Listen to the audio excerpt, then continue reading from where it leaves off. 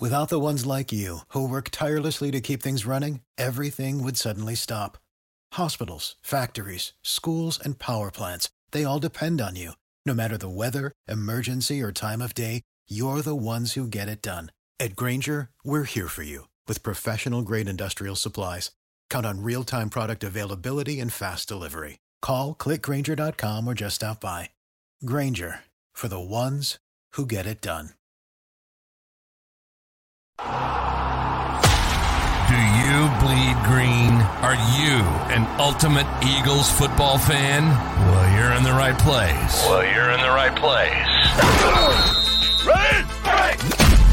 This is Birds 365, hosted by the new Mac and Mac, Jody McDonald and John McMullen. Here we go! Who collectively have covered and talked about more than 50-plus years of Eagles football. Kick off your day with Birds 365. You'll get debate. We love to argue. You'll get the real story from inside the locker room. And you'll hear from some of the great football minds from around the region. You're about to become an Eagles insider. Get in the game. Join Jody Mack and Johnny Mack and join the football community that flocks to Birds 365. Birds 365 starts right now. Welcome to the NFL. Let's go! Let's go! Go!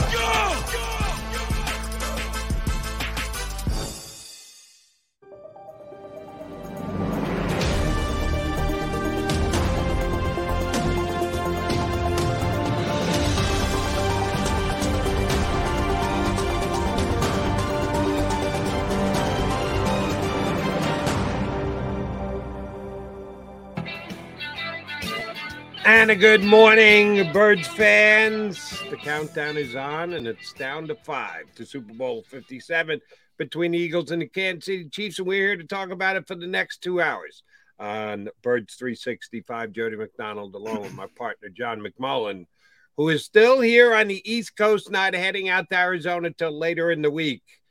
And Johnny Mack, I know how bummed you got to be that you missed opening night / media night.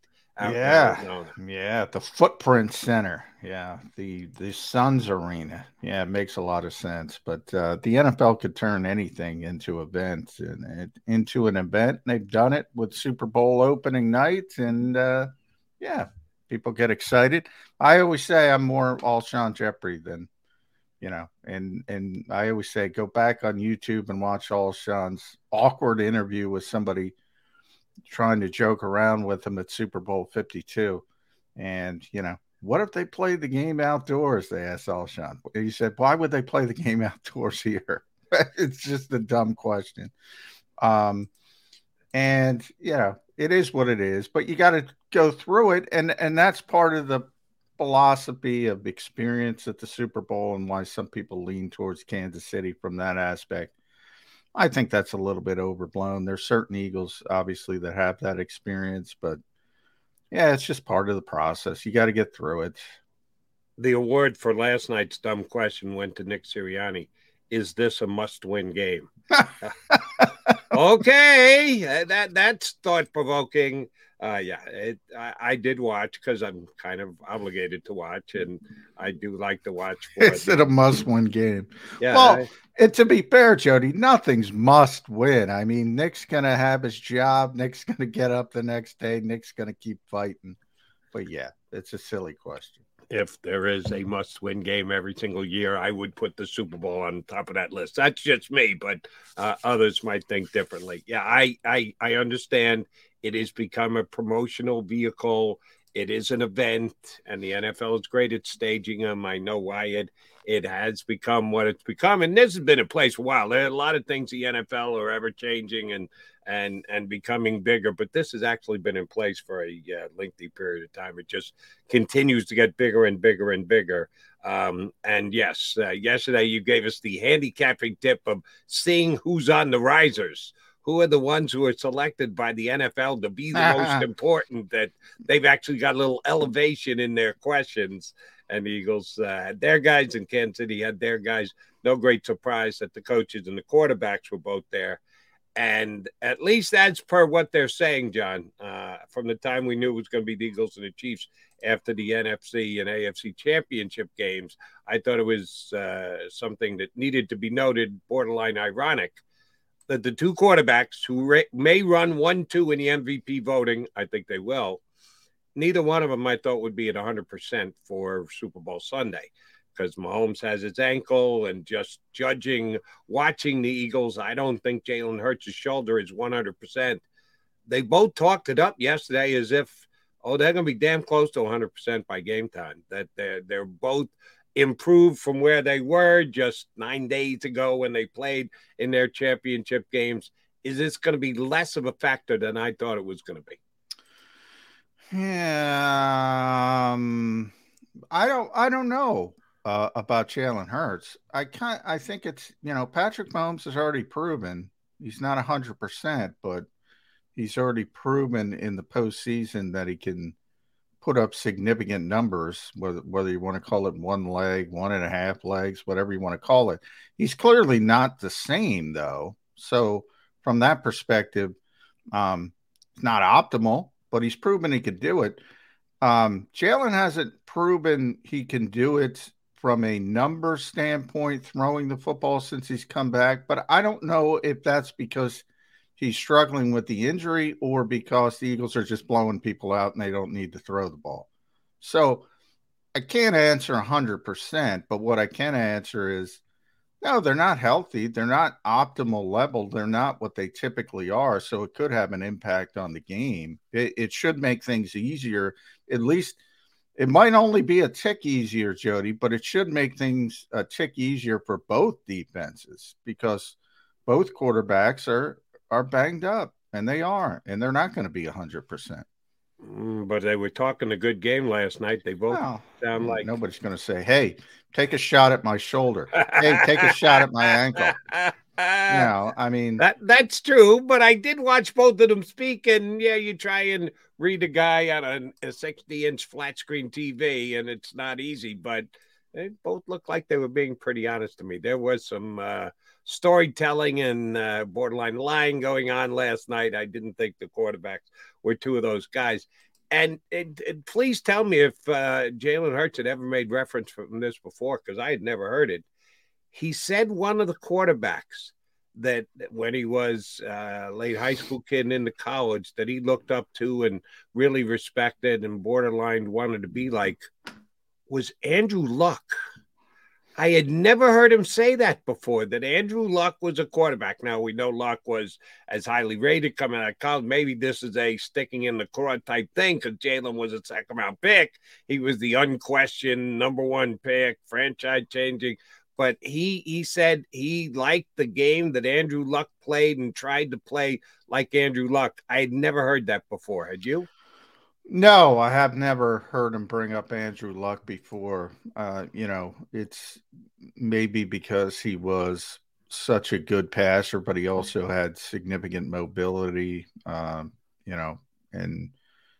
the thing about Andrew Luck and the reason he was the prospect that he was is, he had everything. He had tremendous size, tremendous arm strength. And it's a shame that everything went the way it did in his career. And I think people forget when he was healthy, it was trending in a really, really positive direction. But yeah, he had everything. I mean, this guy's like, what is it? Probably 6'4", 6'5", 240. And he had everything. So now that he said it, it doesn't surprise me from a trait standpoint, from a playing standpoint, from a style standpoint. But yeah, it always brings up, Jalen takes little tidbits from everything. He goes back to his days at the Manning Academy. He talks about Peyton Manning a lot, and Mr. Arch, as he calls him. So he's always taken a little bit from everybody.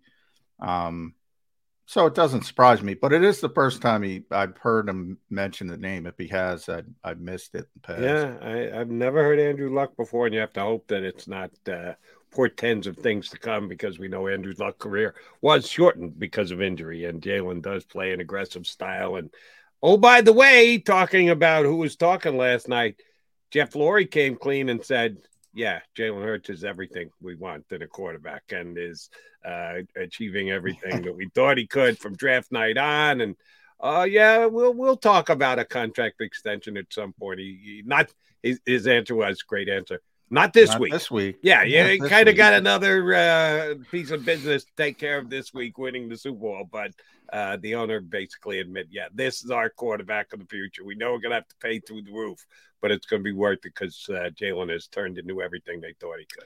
Yeah, I don't know what people were expecting, but what can you do? I mean, it's like they want the Eagles to play these not everybody. I mean, everybody, a lot of people have common sense, but, get it. You've heard, you and I have laughed about, oh, he's going to give a hometown discount. No, he's not. No, he's not. And the thought process of maybe the Eagles can get a break here and how he's so good at this, how he's so good at that. The break is, 47 to 52. The break is 47. You're paying out the nose. The Eagles know they're paying out the nose, and, they've copped to it and they understand it. It's the cost of doing business at that particular position in the NFL. And, you just got to go about it a different way when all that stuff kicks in. And, Howie talked to a group of reporters before he left. And, he said the same thing. He said, look, extensions, all that stuff, that's not what I'm here to talk about today. He'll talk about that in Indy at the scouting combine. They're trying to win a Super Bowl. So not this week, but the Eagles know where they are with Jalen Hurts.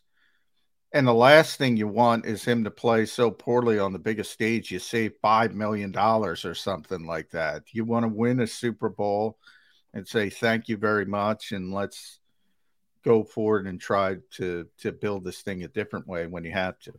There are some obsessed Eagle fans who will actually contemplate a Super Bowl that the Eagles win, but Jalen doesn't play well. So they can celebrate, have a parade, but save a couple dollars on the back end because Jalen doesn't have the best of Super Bowl. Don't even go there. No. Don't let yourself go there. And always remember, it's not your money. Who cares? Let Jeffrey Lurie worry about it.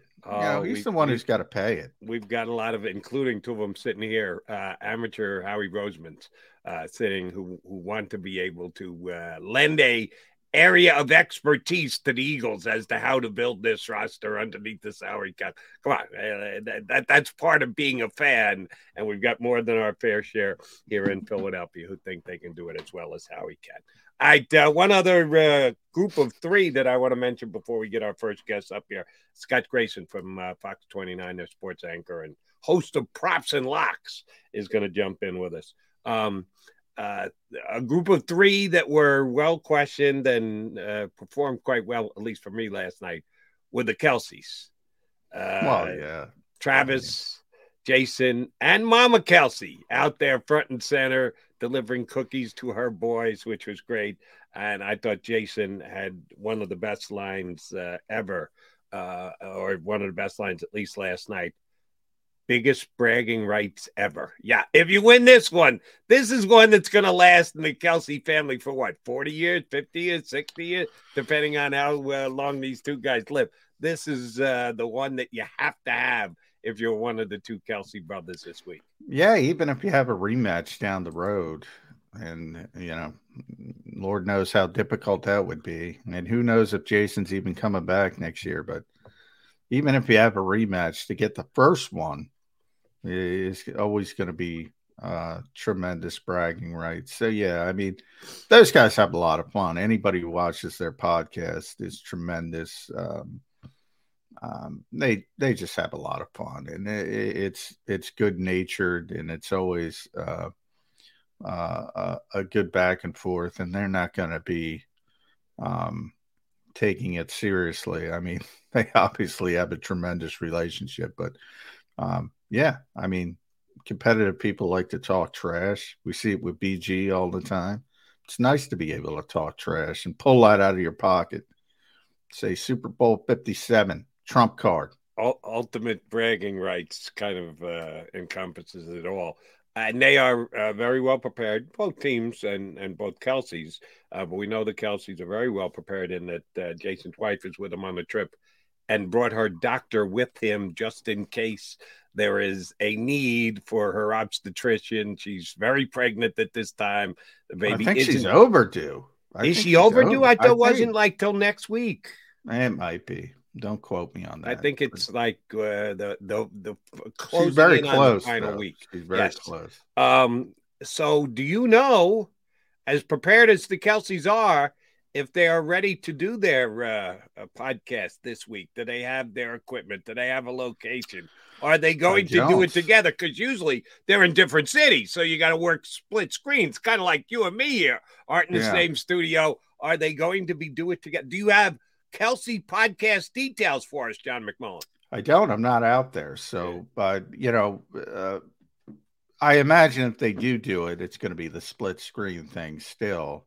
They're at different hotels and all that stuff. And if they have an hour to do something like that, they'll just pull out the laptop and the technology of the world we have and do it that way. But I do know they already did one this week, so I assume it's over. They'll do one next week. They did one this week with their mom and dad, so they had surprise guests, and everybody was saying, who's going to be the surprise? Who's going to be and it was mom and dad. So they already got the Super Bowl week out of the way. I assume that's going to be it. Now, after the game, they'll probably somebody will have to show up wearing a Chiefs jersey or an Eagles jersey, or depending on who wins. I'm sure they'll have some kind of bets going on. You got to go at least hat, if not full blown jersey. The loser is going to have to wear the other team's hat. So that is something to look forward to, Eagle fans. Hopefully you're looking forward to the next hour and 40 minutes here with us, John McMullen, Jody McDonald on Birds 365. Scott Grayson, Fox 29 sports anchor, going to join us coming up in less than 5. And a fun guest in hour number 2. He's been with us before. Jason Cole, NFL reporter, author. He's written 7 NFL books, and also Hall of Fame selector. That is this weekend. The NFL would decide who of the finalists will be going into the Hall of Fame. So they've got their big vote this weekend. We'll certainly ask Jason about that and the Eagles and Chiefs matchup. It is 5 and counting days to Super Bowl 57. Eagles and Chiefs. We're getting you ready for it right here with McMullen and McDonald on Birds 365.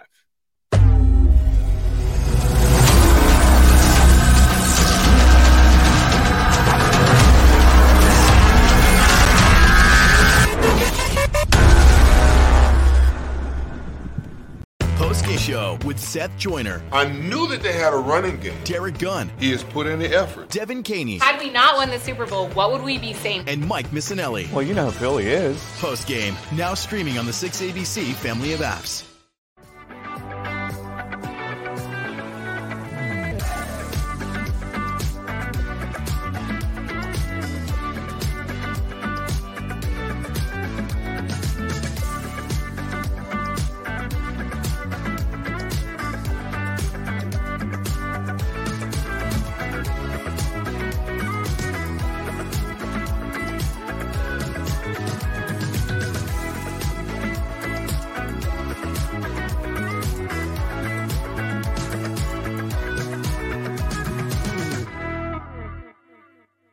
Why do millions of people every year from around the world visit Philly's Rocky statue?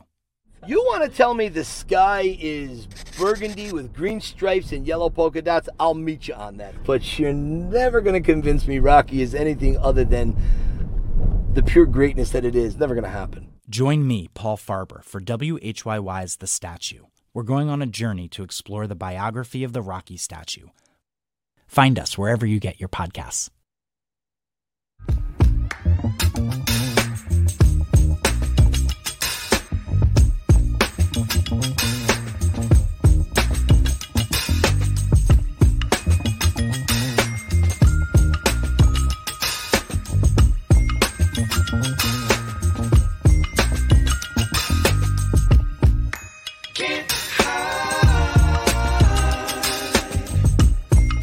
They're carving them up and good play calling along the way. First and goal at the 6.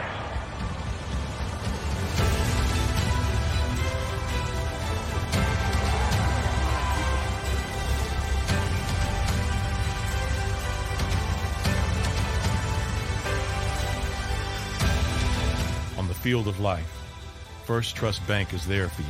Champions on 3. 1, 2, 3. Because Philadelphia dreams deserve a Philadelphia bank.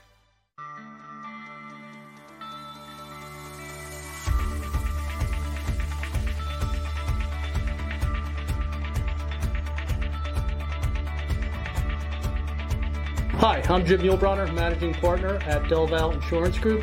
Give us a call. We're a local, knowledgeable agency, not an 800 number. Go Birds!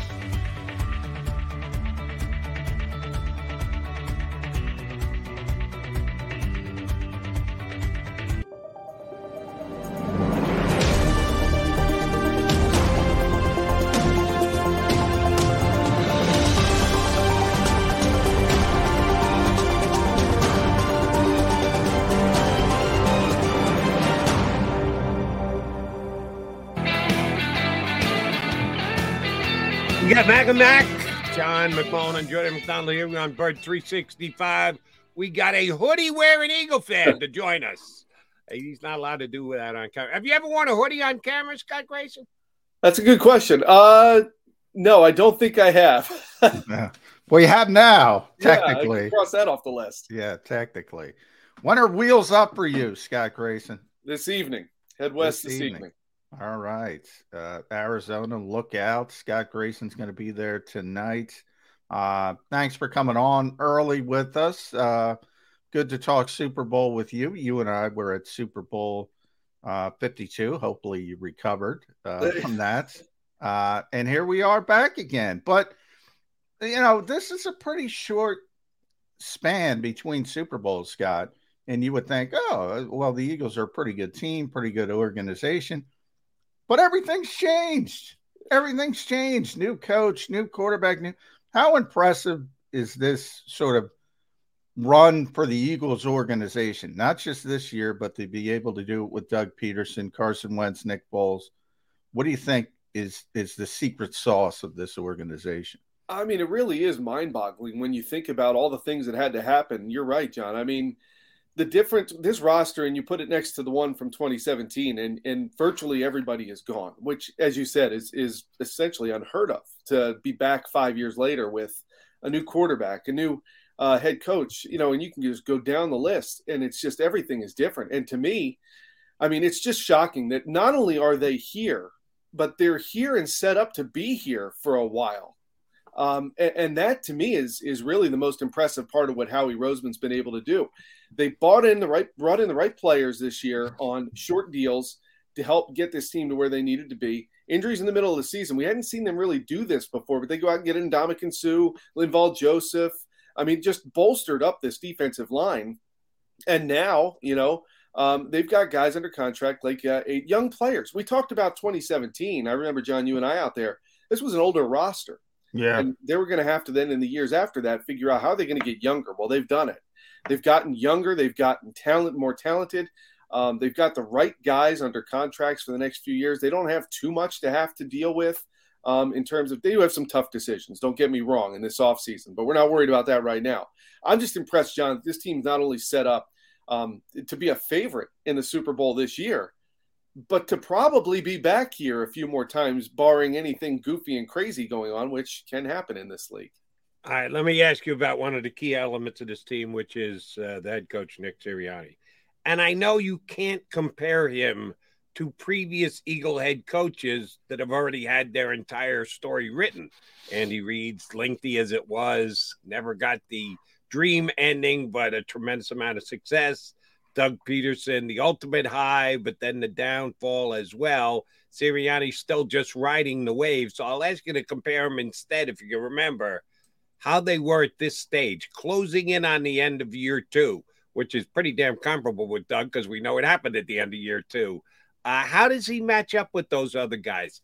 For Eagles fans, in either confidence and or popularity, how do you compare going into this Super Bowl Nick Sirianni against, say, Doug Peterson 5 years ago that you guys were just talking about?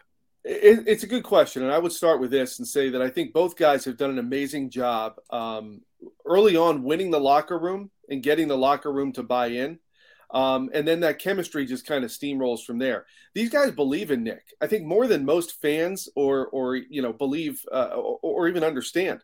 These guys are willing to go to war for him in the worst way possible, and they love him. And I think Doug was very similar in that way. He had his leadership committee. He listened to his players. Anytime they brought concerns, he addressed them. When you have that kind of buy-in to your players, they're going to reciprocate and give you everything they have in return. And I think that's one thing Doug was able to do. I think Nick's done a good job of getting that too. Now, one difference is I feel like Doug had more respect nationally going into this game than it seems like. And I guess I'll get a better feel for this when I get out to Phoenix, that Nick does. I mean, there are players who lost to him in the playoffs who are just still ripping this team and ripping this coach, and they don't like it and all that. You know what? It's like everybody says, we're Philadelphia, nobody likes us, and we don't care. These players, I think, are rallying around their head coach very well, and I thought they did that pretty well back in 2017 as well. You don't see that with every coach. You don't see that in Dallas with Mike McCarthy, who I love to throw under the bus on this show every time I come on. You don't see that everywhere, and I think that's a key ingredient to success that sometimes is overlooked by front offices. How much of that with Nick is his propensity to showboat when things are going well? Because I think a lot of it is when you talk about, I mean, think about the criticism. It's kind of silly, Scott, the fact that, well, the Eagles are overrated. They didn't play anybody. You always hear that narrative. And then you hear, anybody could coach this team. They're so talented. Well, which one is it? It doesn't make any sense. So I can't get too up in arms about it, but how much is it people just don't like a head coach in the National Football League? You bring up Mike McCarthy. I always bring up Tom Landry to Jody, the stoic guy. Bud Grant as well was like that. You're supposed to have decorum as a head coach in the National Football League. And Nick's there mugging for the camera. How much is it just that? Well, there's no doubt that is what probably rubs people the wrong way. It's like he's your guy. You like when he does it. But if he's not your guy, you're kind of like, what is this fool doing? Yeah. And we heard back at the first press conference, and they're talking about, roots of plants and fertilizer, the lesson we got on gardening from Nick Sirianni. It's crazy how far he's come in 2 years, because, everybody was like, who is this guy and what is he doing? And then he's mugging for the camera and he's doing all that. I think, John, what you talk about, and I think it's the perfect comparison between head coaches of the past versus today. To me, it's supposed to be a fun game. And I think that's one thing his players respond to as well. Nick, there's no doubt Nick has fun on that sideline. He is not the stoic guy who's going to stand there like a statue and act like he's a big student of the game in the middle of it, look like a big student of the game, studying his play sheets like Andy will throughout the game. Nick's up in everybody's faces. He's out there trying to motivate. I respect that. I like that, frankly. It's different, and I think different is sometimes good. And I think that's one thing that Nick has been able to get, out of his players is that ability to buy into how much fun he's having, and then they go and have fun. Would this team win with a more stoic coach? Maybe, but I also bring up that you get too much talent on one team. There's not enough footballs to go around. There's not enough, you start getting finger pointing. Now, there weren't losses this year that could have potentially led to some of that. But this team, with all its talent, never turned on itself. And he was able to keep this team with all its talent and to keep everybody happy, which I think is overlooked sometimes, because you get all that talent and everybody wants to go get their sacks. They want to go get their receptions. They want to go get their touchdowns. And I think he did a great job of managing all of that as well. And again, I think sometimes that is overlooked, whereas other coaches would have a problem in a locker room with not enough footballs. He managed to keep this group close the whole time. Yeah. Two guys this year had meteoric rises for the Eagles, and that would be their head coach and their quarterback. We may have liked them both coming into the season. No one knew they were going to be able to achieve what they did achieve, and they're different. We're just talking about Sirianni being emotional on the sideline, bugging for the camera, screaming and yelling. But he handles his business off the field well. He's come a long way from that opening press conference. and is an I'd say borderline eloquent guy. That's not Jalen Hurts. Jalen Hurts is zero pulse all the way across the board, between the lines, off the field, doesn't matter. Jalen Hurts is the same thing. He's not an up and down guy like Sirianni. So basically they're different, but they work well together. Why? I think it is because they're different. I think they balance each other to a certain extent. We don't see Jalen behind the scenes. I think he's a guy who will have some fun. I think he's a guy who will have fun with his players behind the scenes. But when it's business time and it's time to go to work, you're right. You get Jalen Hurts, the businessman. He's out there to go help this team win a game. That's the business transaction he's looking for. Nick Sirianni is not afraid to be him and be himself all the time. He'll speak like himself. He'll act like himself, as we talked about. I think it works because they are different. And I think, it's funny. I remember sitting here with you guys just a few months ago when it was still warm and we were looking ahead to the season. And I said, Jalen Hurts is my biggest question mark. Bottom line. And I know I wasn't alone. No. And the fact that where now you were alone because everybody's right in hindsight, Scott. But go ahead. Yes, it's just wild that you now feel confident they could win this game because of Jalen Hurts. How far he came in a short period of time, and why is that? Well, I think it's because he doesn't fly too high or too low in the moments that come throughout a season. He doesn't panic. He's always stoic. He has his guys behind his back. They are ready to run through a wall for him. I don't think you could say that about a lot of quarterbacks in this league because of their personalities or how much they may make it about them. He's not. I mean, and then you look at Nick Sirianni. And so here you have Jalen Hurts, who's just a film rat, right? Wants to come in the building all the time. And Nick Sirianni is willing to meet him. It might be a Monday and he wants to go home and be with his family. But if Jalen Hurts says, let's go look at some film, Nick comes in and meets him there, and they make sure they take care of the business. I think they balance each other very well. So when you talk about having a good head coach that relates to his team, I think it's also very, very hard to find a good head coach that balances his quarterback and vice versa, like these two do.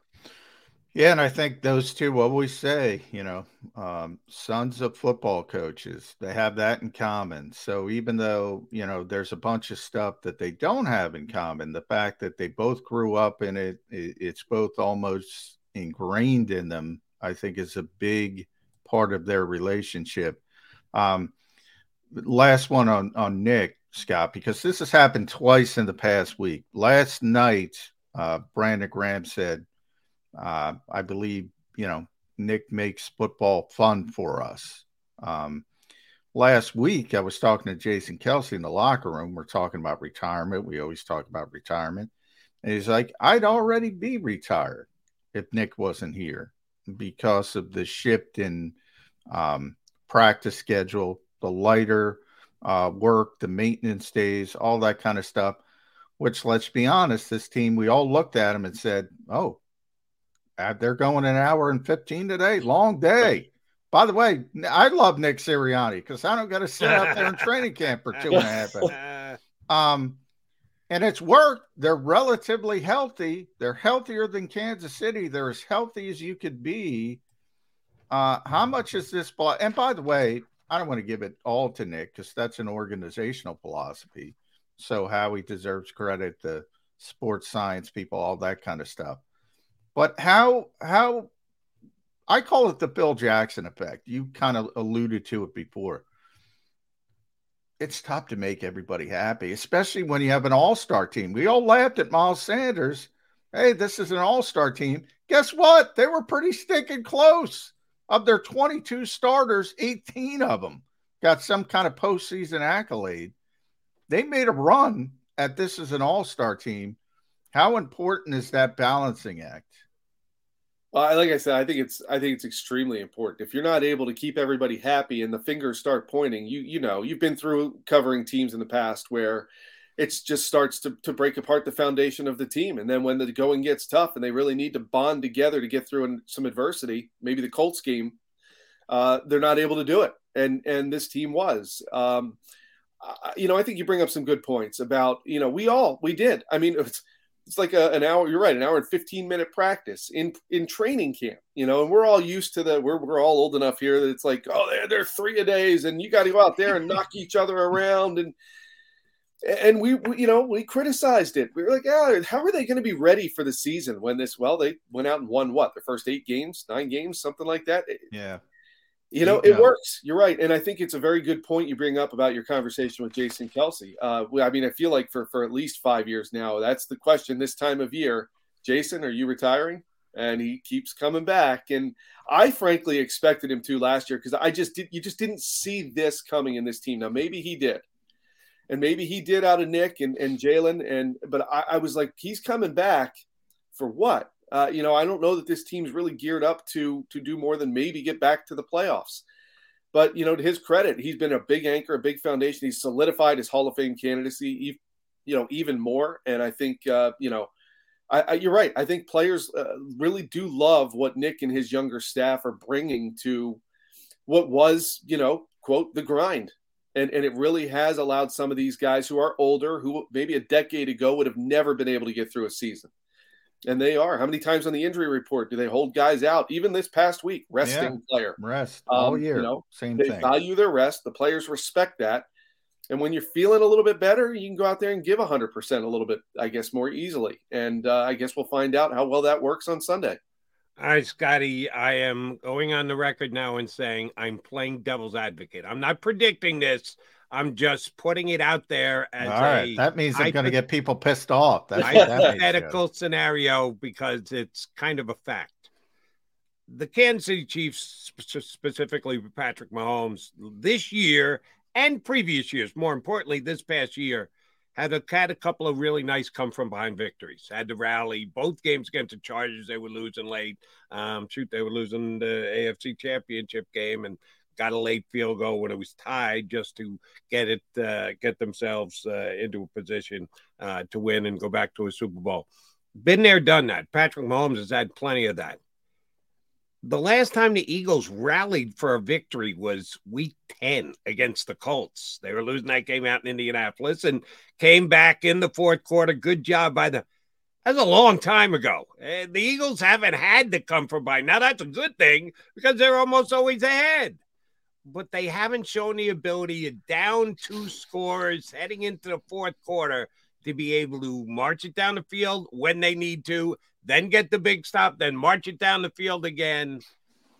Can the Eagles come from behind if they have to in this game? I don't think that's the way it's going to go, but if it does, are they capable of doing that against this Kansas City defense?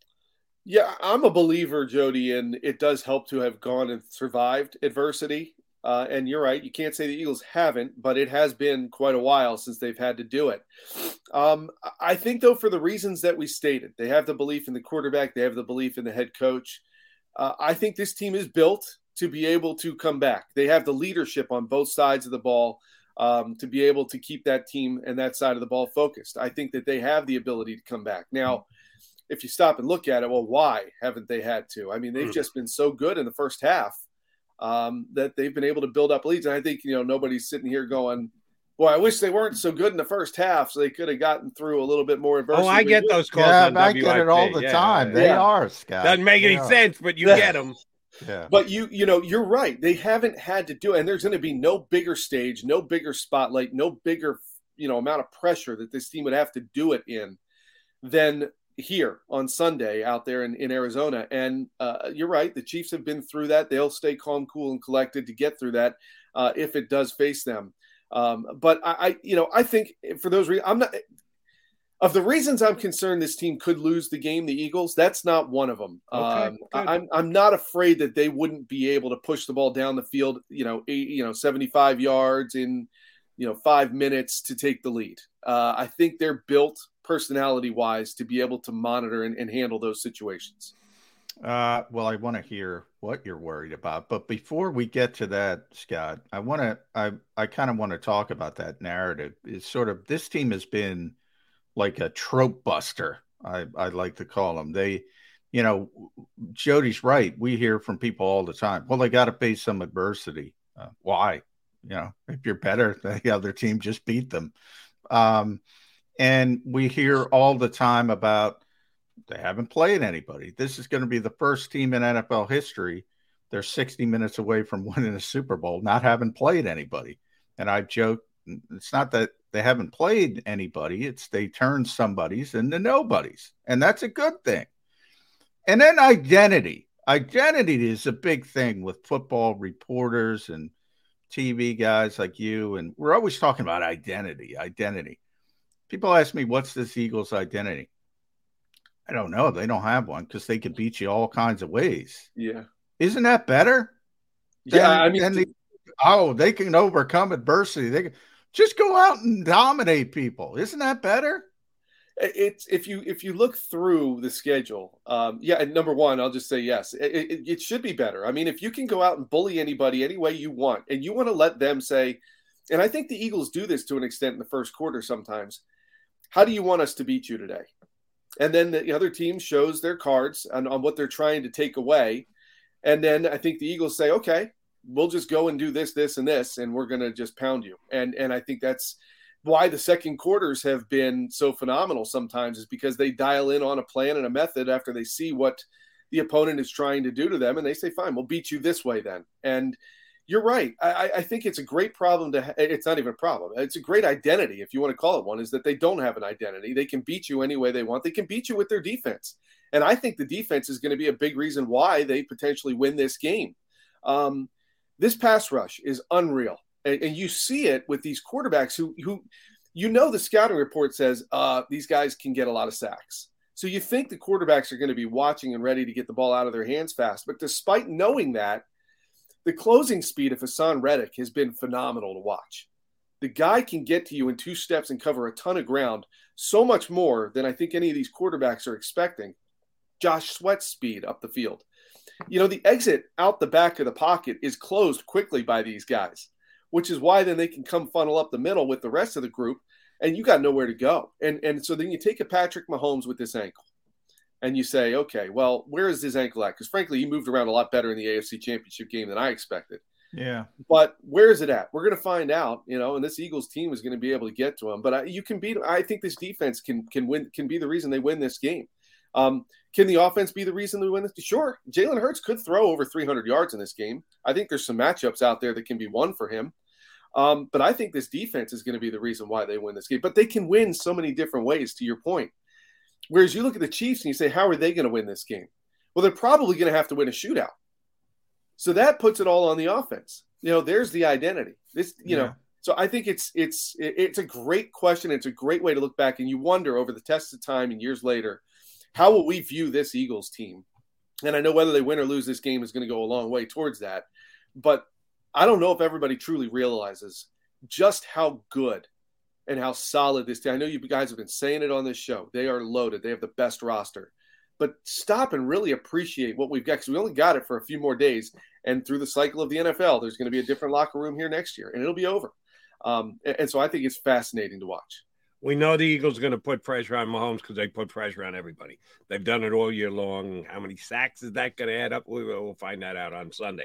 But they will be there, and I think Jonathan Gannon will get there with his 4, as he has all year. He's not going to be blitzing. It would be foolish to blitz because Mahomes is the best blitz pickup quarterback in the National Football League. Why go down that road? So I don't think Gannon will. But what's he going to do on the back end?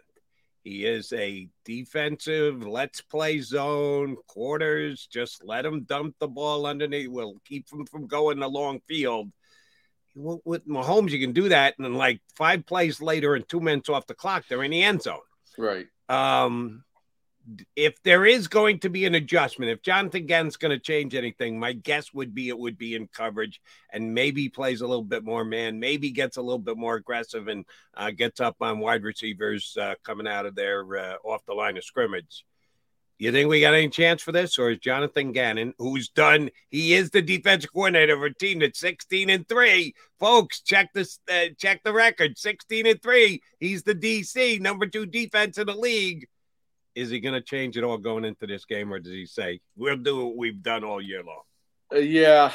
Coaches tend to do what they've done all year long. But I agree with you. If you sit in the zone, Mahomes will pick you apart. I just don't think that's the way to attack this team for various reasons. You got the pass rush coming, so these guys shouldn't have to cover for long on the corners. The wide receivers for the Chiefs are a little banged up, so they're not going to be getting out there at 100%. And there's frankly nobody out there that I'm afraid Slay or Bradbury wouldn't be able to hang with. Kelsey's the one. Kelsey's the one guy I look at and say he could cripple you because he's that capable and he's that much of a mismatch. And I'm looking at it going, listen, I've got Avonte Maddox and C.J. Gardner-Johnson. I'm putting both those guys on Kelsey. I want one in front of him. I want one behind him. And I want my corners to go do what they do. And I think Slay and Bradbury would thrive in that situation in this game. And you're just trying to keep the window to hit to Travis Kelce small. That's the way I would go about it. Now, and I will say, growing up, I grew up with the Jim Johnson defense. So my first impression of defensive football was, yes, go send extra guys, go get them, But this defense, you have to give Jonathan Gannon credit, man. If you can get there with 4, and you can have more guys in the back to make smaller windows for him to throw through, you can create mistakes. Why do you need to send an extra guy? So I have swung all the way around to I can appreciate what this defense does with 4 guys and create smaller windows to throw through in the back. But you're right. It's going to be an interesting question to watch early on. Do they sit in zones? And I'm okay with mixing it up. You want to try to confuse a quarterback a little bit. Sure. I mean, don't sit in the same thing all game long, but not the soft zones. I can't stand the soft zones. And I think in this game, you want to make Mahomes try to thread that needle as much as possible while dealing with the pressure and in the back of his mind, that high ankle sprain. All that I think is going to try to be what you do to help get him to create a mistake. And I think he will give you one if you can get there. All right. At S Grayson Box 29. Follow Scott on Twitter, the host of Props and Locks on Box 29. Are you doing that live from Phoenix while you're out there? We did our Super Bowl show last Friday because we've got all kinds of other Eagles coverage that they're doing in that time slot now this week. So we did all our Super Bowl props last week. All right. So, but you know where I'm going. I need a Super Bowl prop. First of all, you're a South Jersey guy. So how likely is it Isaiah Pacheco dooms the Philadelphia Eagles? And give me your best prop for Super Bowl 57. I don't think Pacheco is going to backbreak the Eagles. The Eagles have done a good job stopping the run. Obviously, you're right. He's from Vineland. But I think he's proving himself to be an up-and-coming running back in this league. So he's definitely worth keeping an eye on. As far as the props that we threw out, that we went through in our whole show, the one I like the best, frankly, is something I was just talking about. Mahomes to throw 1 interception. And we had it last week at 0.5. It's at a half. So if he throws 1 interception in that game, you win. You telling me he's not going to throw 1? Because here's the narrative you can look at as well. I think the Chiefs are going to have to come from behind to win this game. Yeah. So that means they're going to throw the ball more and there's more chances. Yeah. So that's one that I think you can look at. Yeah. Who's going to get it? CJ, Bradbury, Slay? That's a good question. Mahomes is a kind of arrogant guy, and he's one of the – I wouldn't be surprised if he tries to pick on Slay a little bit. It might be Slay. But I could see a scenario where it's C.J. Gardner-Johnson, where he just kind of goes a little too high on a Travis Kelce pass over the middle. Maybe that's where you get it. But center field, that's where you get a lot of it. I've got and I don't know what you're doing when you get out there. John's not getting out there till later in the week. You're getting out there tomorrow. Will you have a chance? Will you even be given a chance to talk to a guy like Isaiah Pacheco? Because there's a question I'd love to ask him. What would he ask Mike Trouty if he had a chance to hang with him this week? 2 Vineland guys. Pacheco's a homeboy, but we know how big a fan Mike Trout is of the Philadelphia Eagles. So is Mike Trout torn at all this week? Can he try and do the straddle the fence thing and hope that Pacheco has a good game, but see if the Eagles win? If you get a chance to get Pacheco, just ask him what he thinks. Yeah, I will Mike definitely Trout try to. Doing I think that's a great question. Game on Sunday. That should be fun. All right, I'm going to run a prop by you and see if you agree with me. This is one that I'm leaning toward playing. I've bought since the Eagles won, and I saw the way Jalen Hurts played. And again, the Eagles didn't have to do anything. So it was almost like kept under wraps, which played well if you wanted value. I think this is a big end one game. There is no next week. There is no future game. If Jalen Hurts is going to fall on his shoulder, so what? He's going to suck it up and play the rest of the game. He's going to have all offseason to rest. I think that Sirianni's going to dial up a bunch of Jalen Hurts designated runs. And I've seen in a couple places range between 45.5 and 49.5 yards. for Jalen Hurts. I was hoping for high 30s. It was mid 40s and almost up to 50. But I still think he's going over. What do you think about Jalen Hurts running the football in the Super Bowl? That is a great question because if he was 100% healthy, I think it's a good play. But what you saw in the NFC Championship game was he was aware, and you're right, he's got nothing to worry about in terms of time to heal after this. But, of course, he doesn't want to get hurt during the game. What Jalen has done a lot is he'll get that first down and he'll slide. He'll go out of bounds. If he'll get 5 yards even and slide rather than take that hit in that NFC Championship game. And it went under in the NFC Championship game because of that. So yeah, but he had the Super Bowl to worry about. There's no Super Bowl left. This is the Super Bowl, Scotty. Right, and you're gonna leave it all on the line for your teammates. You're absolutely right. And so therefore that different. I agree with you. If it was in the high 30s, it's a lot more tempting. In mid 40s, it gets to be a little nerve-wracking. But I think you're right. If he's trying to do something that the Chiefs are not expecting, it could be more of that RPO like they were running so well earlier in the season where, not so much an RPO as much as it is just, he's either handing it off or he's keeping it. And I think the Chiefs are going to bank on him not taking it. So there could be some alleys there. You could be right. That's not a bad one to play. Frankly, another one I like is going along the narrative I was talking earlier about the defense. I think Hassan Reddick has a good shot at being MVP. Yeah, Hassan's having a great run. We'll see if he can finish it off. One thing is I think both head coaches want to lose the coin toss. I think they don't want to deal with that nonsense. And here's my one true lock, Scott Grayson. You can book this. Carl Cheppers will be enemy number 1 in one city on Monday. That is my lock of all locks. I guarantee that. Yeah, I got you. I agree with you. I can definitely see that. Unfortunately, you can't get that a bet, but I guarantee it. Yeah. They will have thousands of props out there. That will not be one of them. Yeah, you can get the color of the Gatorade that goes on the coach, and there's all kinds of crazy stuff for sure. Wonder if they will have color of the underwear worn by the halftime performance. We may actually get a chance to see that, which would be fun. Scotty Grayson, good stuff. Appreciate, as always, whenever you come on. Safe flight to Arizona. We're going to be talking to you during the off-season, either be it leading up to a parade or after a parade or after Howie Roseman having to get to work re-signing this entire defense. We're going to get you on plenty, brother. Thanks for jumping in today. No problem. I always appreciate it, guys. Take care. That is see you, Scott. Scott Grayson from Fox 29 and the host of Props and Locks. They're so busy, they don't even have time for Props and Locks this week. They had to pre-shoot it a week out. Come on, this is big stuff. There could be changing markets. Yeah, well, the Super Bowl is kind of a big deal, so you do a lot of preparation leading up to it. But yeah, I wish I could get the official, the referee being screwing one city. That's a guarantee. The foregone conclusion since the NFL is fixed. Didn't you know that, John? Scripted. Much like WWE. Scripted and or fixed. Yeah. And if you're an Eagle fan and you believe that's the case and it's scripted for the Eagles to win, I guess you're okay with it. Yeah. He's John McMullen. I'm Jody McDonald. We'll come back. A couple more things I want to run by Johnny Mac. A little later, about 25 minutes from now, Jason Cole's going to join us. NFL longtime reporter, author, and Hall of Fame selector. One of the guys who will get a chance on Saturday to decide who is going to enter the hallowed halls of Canton.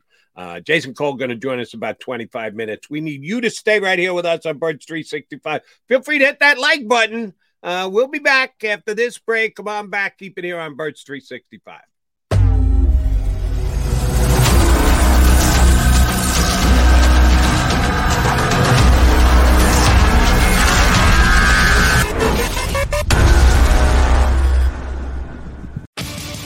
The greatest fans on earth. It's a bold statement, but would you expect anything less from Philadelphia? 58 years of heartache creates a toughness, a grit, a resolve not found in most. Sure, our prayers were answered, but now that we've had a taste, we're looking for more. Pondley Hockey. official partner of the Philadelphia Eagles. Go for the beers, go for the cheers, go for the hit and the hits, go for the scene, go for the screams, go for the gallery, go for the win, go to Ocean.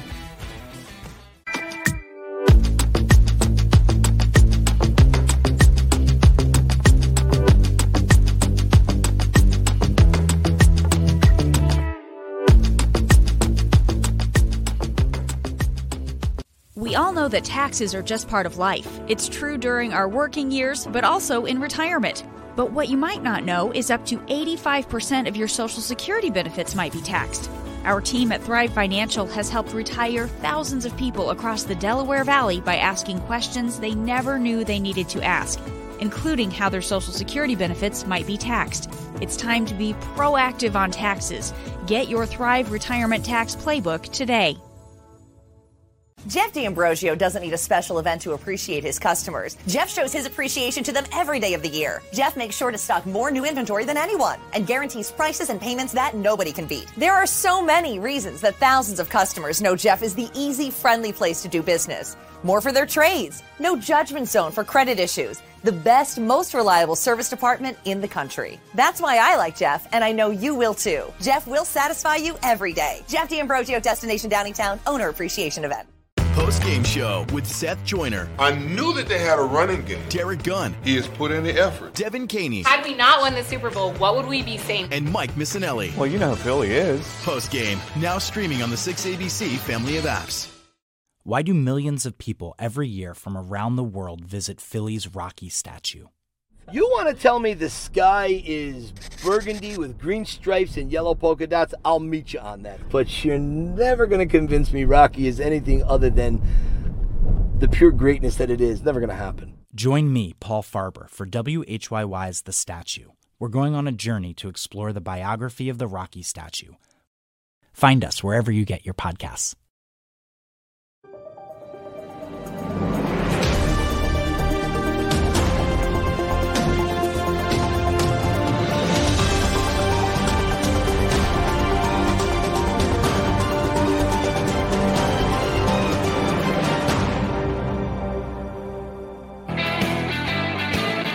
Johnny Mac and Jody Mac, the Mac on that guys here on Bird 365. Appreciate Scotty Grayson getting in with us before he takes off for Arizona. Be doing Fox work from Super Bowl 57. That's our topic of conversation, shockingly so, here with the Eagles and the Chiefs getting ready to go in the big game on Sunday.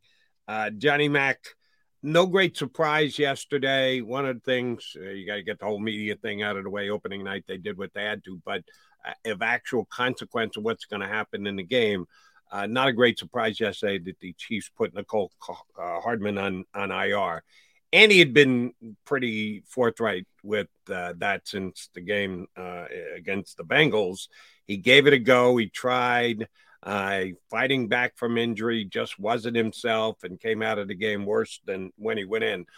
So they had to officially, well, they didn't have to, but they chose to put him on IR. I guess they want or need roster flexibility. But this whole past week, we've had pretty much an idea that Nicole Hardman was not going to be a factor in the game. No. And he had barely played, tried to come back and got hurt again. So they had been playing without Nicole Hardman. You know, it's not great. They don't have great receivers. Nicole Hardman wouldn't be a great receiver. He's not a great receiver, more of a manufactured touch guy. But, you know, he is explosive. He would have helped from that perspective. You know, Juju Smith-Schuster, it looks like he's going to play. He was banged up. They got a really fast kid, Justin Watson, but, you know, he's sort of like their Quez Watkins. He can run by people, but he can't do much else.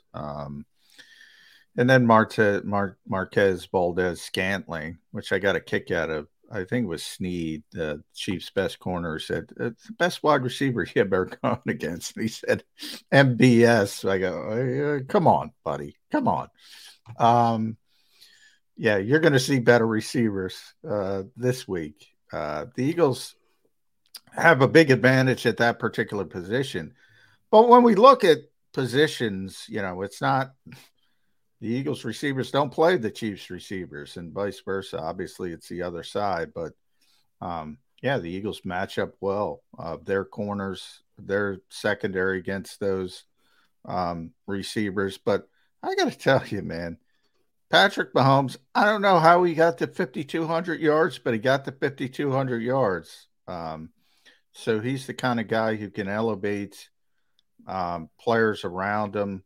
And yeah, you say, well, what's Justin Watson going to do to you? Well, maybe not much until the big home run and he runs by people and Patrick Mahomes throws a dime. So you got to be very careful with this particular team because Andy can scheme it up and Patrick can make people better. You got to be careful. You can't take him for granted.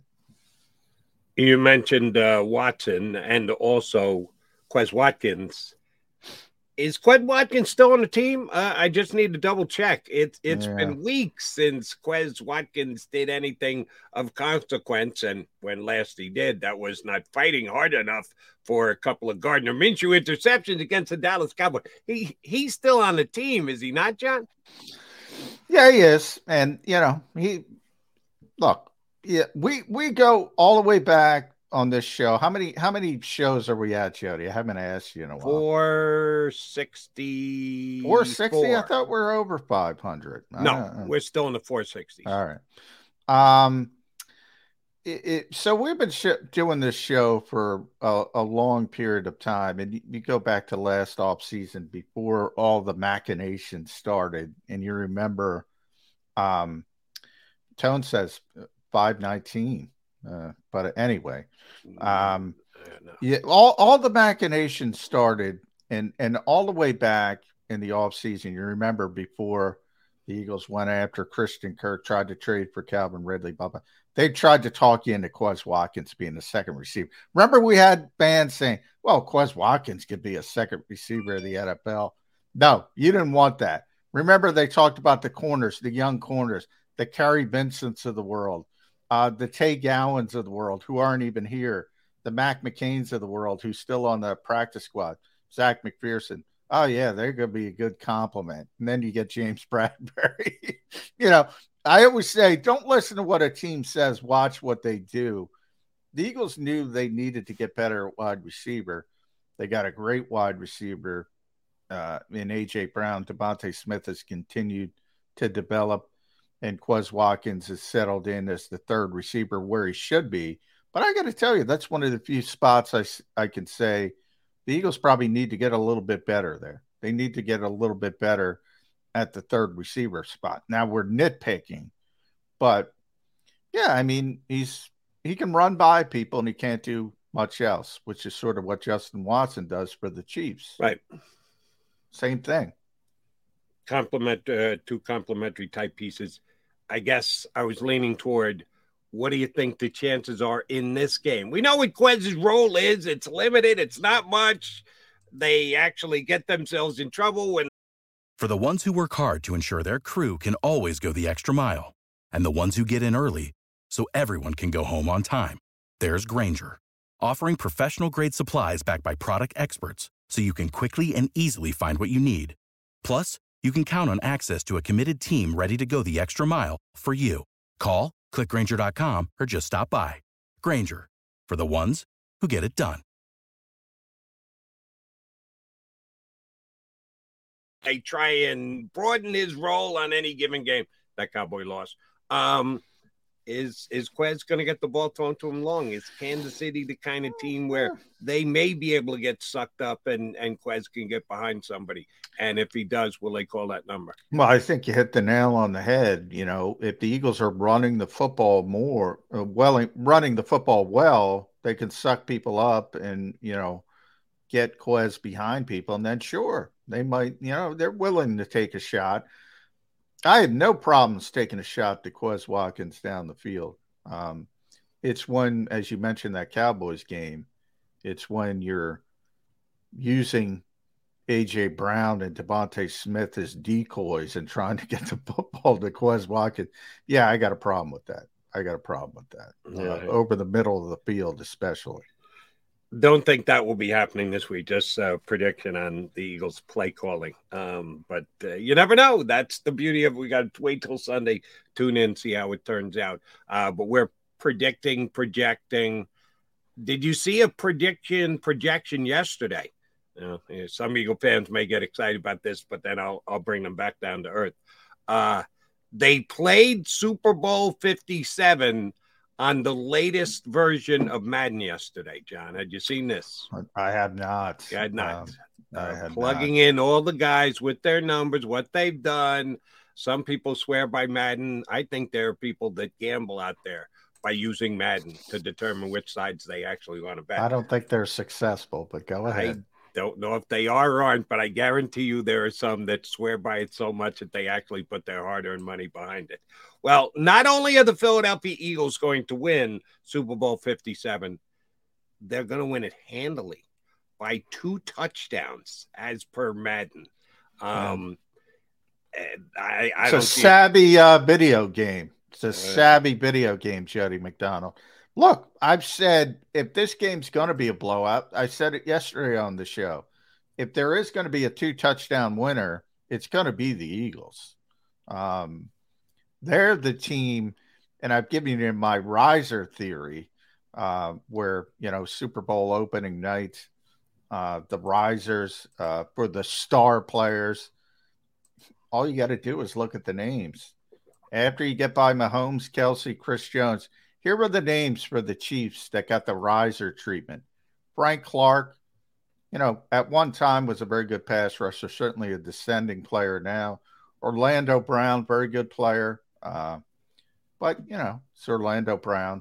Juju Smith-Schuster, their best receiver, kind of run-of-the-mill. Isaiah Pacheco, rookie 7th-round running back we just talked about from Vineland. Great story, but Isaiah Pacheco. Nick Bolton, pretty good linebacker. L'Jarius Sneed, their best corner. Jerick McKinnon, their 3rd down back. That's the riser treatment for the Kansas City Chiefs. Now, if you go 5-11 on the Eagles, you got a Hall of Fame right tackle, Lane Johnson. Jordan Mailata, part of that is the Australia part, but he started to dominate again now that he's healthy. Hassan Reddick, who's an all-pro, 2nd-team all-pro. Brandon Graham, over double-digit sacks. We know about his history. Pro Bowl alternate Fletcher Cox, Pro Bowl alternate Darius Slay, all-pro corner Miles Sanders, Pro Bowl running back. Big difference in talent as you go down the roster. I agree with your just general concept. I keep disrespecting Frank Clark. I still think he is someone the Eagles are going to have to keep their eye on Sunday. I've seen, no offense to Frank Clark, Jody, and no offense to you, but I just saw Jordan Mailata and Lane Johnson dominate Nick Bosa. I'm not worried a hoot about Frank Clark. Now, you can talk me into Chris Jones. Chris Jones is a great player. If Frank Clark wrecks this game, man, I will be stunned against those tackles. I still think he's a legit pass rusher, so I would not be dismissive of him. I don't know about wrecking the game, but I think he could make a big play on Sunday. I think he's still got those kind of pass rushing skills. And, yeah, it would be interesting. Is Kansas City going to do what San Francisco did? They did move Bosa around. Because, by the way, Lane Johnson shut him down like he shuts everybody else down. So let's move him to the other side. And he didn't get all that much done against Mailata either. So it'll be interesting to see how Kansas City, if they do any flip-flopping. Here's one thing that I will say, and it may come at a price that the Kansas City Chiefs will have to pay. Either they'll cash the check or it'll be a comeback bounced. Spagnuolo's going to blitz. He's going to blitz more than Jonathan Gannon will. Jonathan Gannon won't blitz for 2 reasons. Number one, he doesn't really like the blitz all that much. And number two, he doesn't need to blitz all that much because they get there with 4. And number 3, if you don't have to blitz Patrick Mahomes, you don't want to blitz Patrick Mahomes because he's the best pickup blitz artist in the entire National Football League. So, yeah, there'll be very few Eagle blitzes. Spagnuolo's going to blitz. He always does. He always has. He will. I don't think there's any question that the Chiefs are going to pick and choose their spots, but they're going to come after Jalen Hurts with more than just 4. Agree or disagree? Yeah, well, part of it is I think they have to, because they don't have the pass rush the Eagles have. I mean, they have one very good defensive lineman, as I mentioned, and he might be the best defensive lineman in the NFL, at least this year. He's in the conversation, and that's Chris Jones. Other than that, you know, you like Frank a little bit more than I do at this stage of his career. George Karlaftis is a rookie. He struggled, and that's understandable. Carlos Dunlap is an average player. And then the guys inside, Derek Nottie, Kalen Saunders, Michael Dana. I mean, compare that to the Eagles' defensive line. Now, unfortunately, you know, they're not playing each other, as we said, but the Eagles' offensive line, you know, they're dominating superstar players, and they have been in this run. Dexter Lawrence, Nick Bosa, had this run to the Super Bowl. And then the Eagles' defensive line, my God, that's deep. I was just going over it. You forget, Jody. You forget sometimes. On the edge, it's Hassan Reddick, Josh Sweat, Brandon Graham. And then inside, Javon Hargrave, Fletcher Cox, Linval Joseph, Ndamukong Suh, Milton Williams. Played well. Down to Jordan Davis. And people are disappointed at Jordan Davis because this group is so stinking deep. You know, he's a luxury, just like Cam Jurgens was a luxury this year, just like Nakobe Dean. That is the deepest defensive line I have ever seen. At guys that can keep that starting level performance.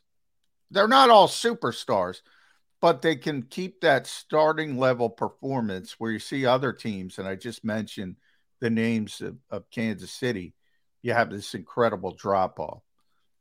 And, by the way, you ran down the list, and you never got to Robert Quinn. Shockingly. How did you not? I should have got Robert. I should have got, you know, yeah, I hear what you're saying, and that's the one move where people say hasn't worked out for Howie. That's their 4th edge rusher. That's pretty good as a 4th edge rusher.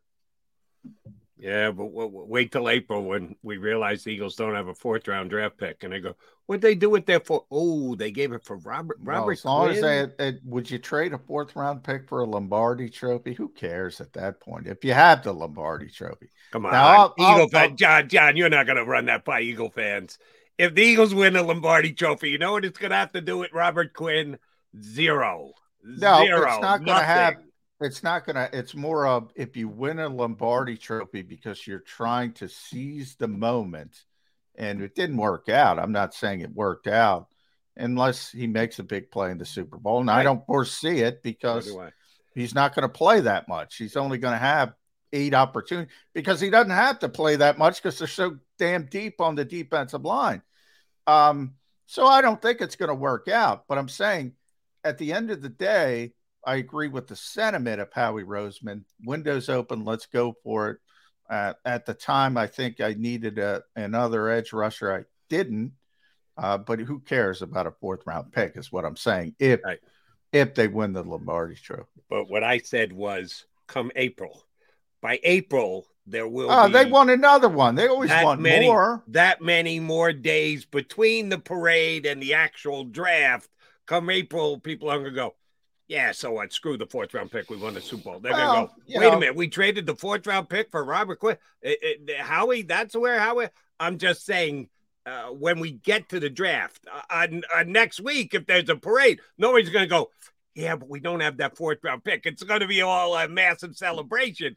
I'm moving the needle ahead to April. No, I hear what you're saying, and I agree with you. But also a lot of those critics will be the same people that say, how we can't draft, and yet they're worried about a 4th-round pick. So it doesn't matter. It's sort of like the critics of the Eagles, and you know, they didn't play anybody, but they have so much talent, anybody could coach the team. It doesn't make sense.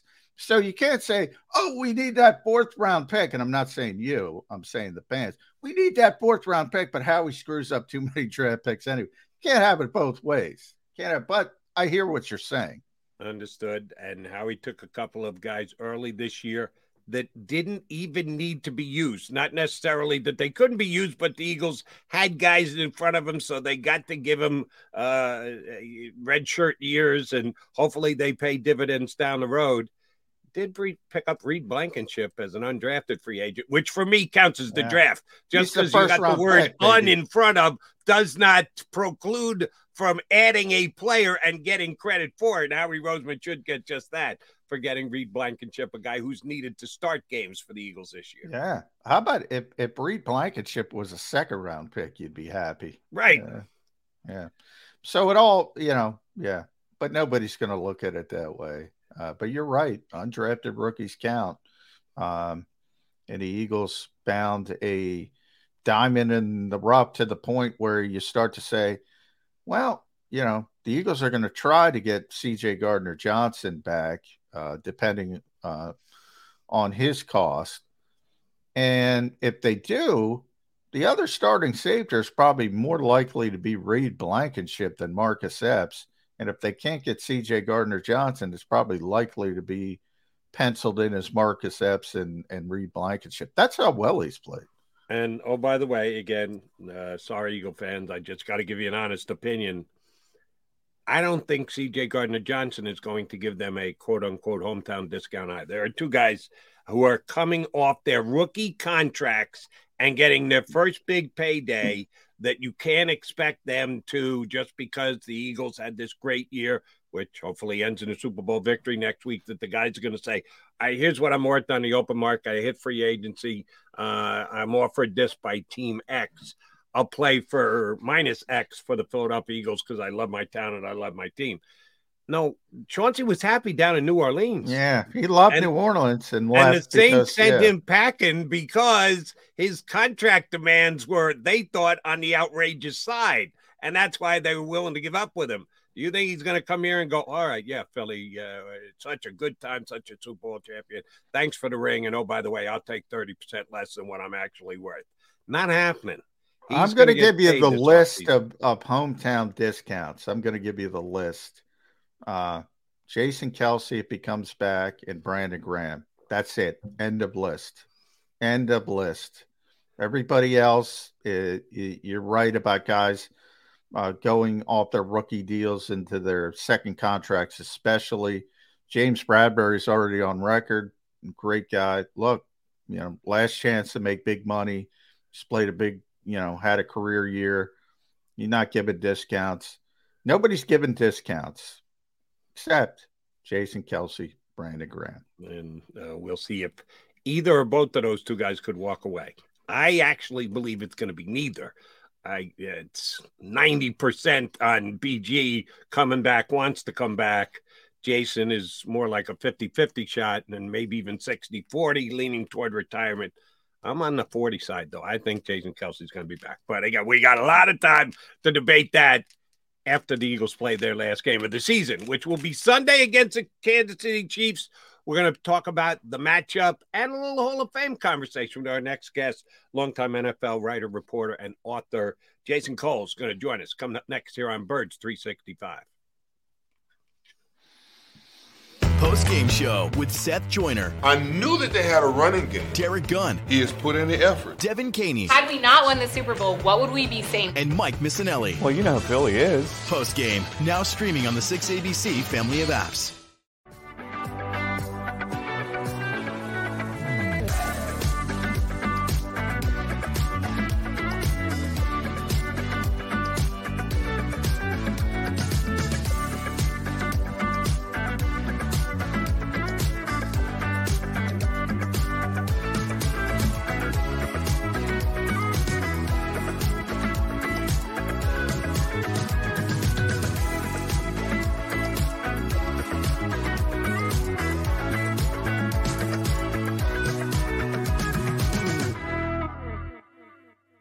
Why do millions of people every year from around the world visit Philly's Rocky statue? You want to tell me the sky is burgundy with green stripes and yellow polka dots? I'll meet you on that. But you're never going to convince me Rocky is anything other than the pure greatness that it is. Never going to happen. Join me, Paul Farber, for WHYY's The Statue. We're going on a journey to explore the biography of the Rocky statue. Find us wherever you get your podcasts.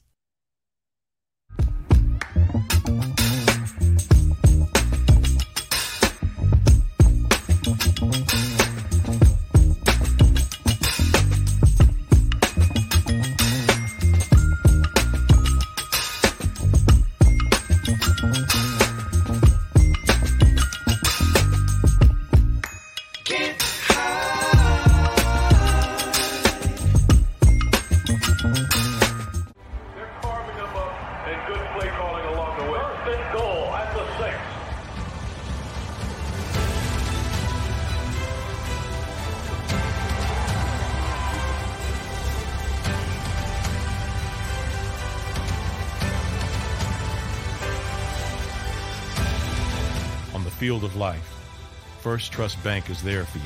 Champions on 3. 1, 2, 3. Because Philadelphia dreams deserve a Philadelphia bank.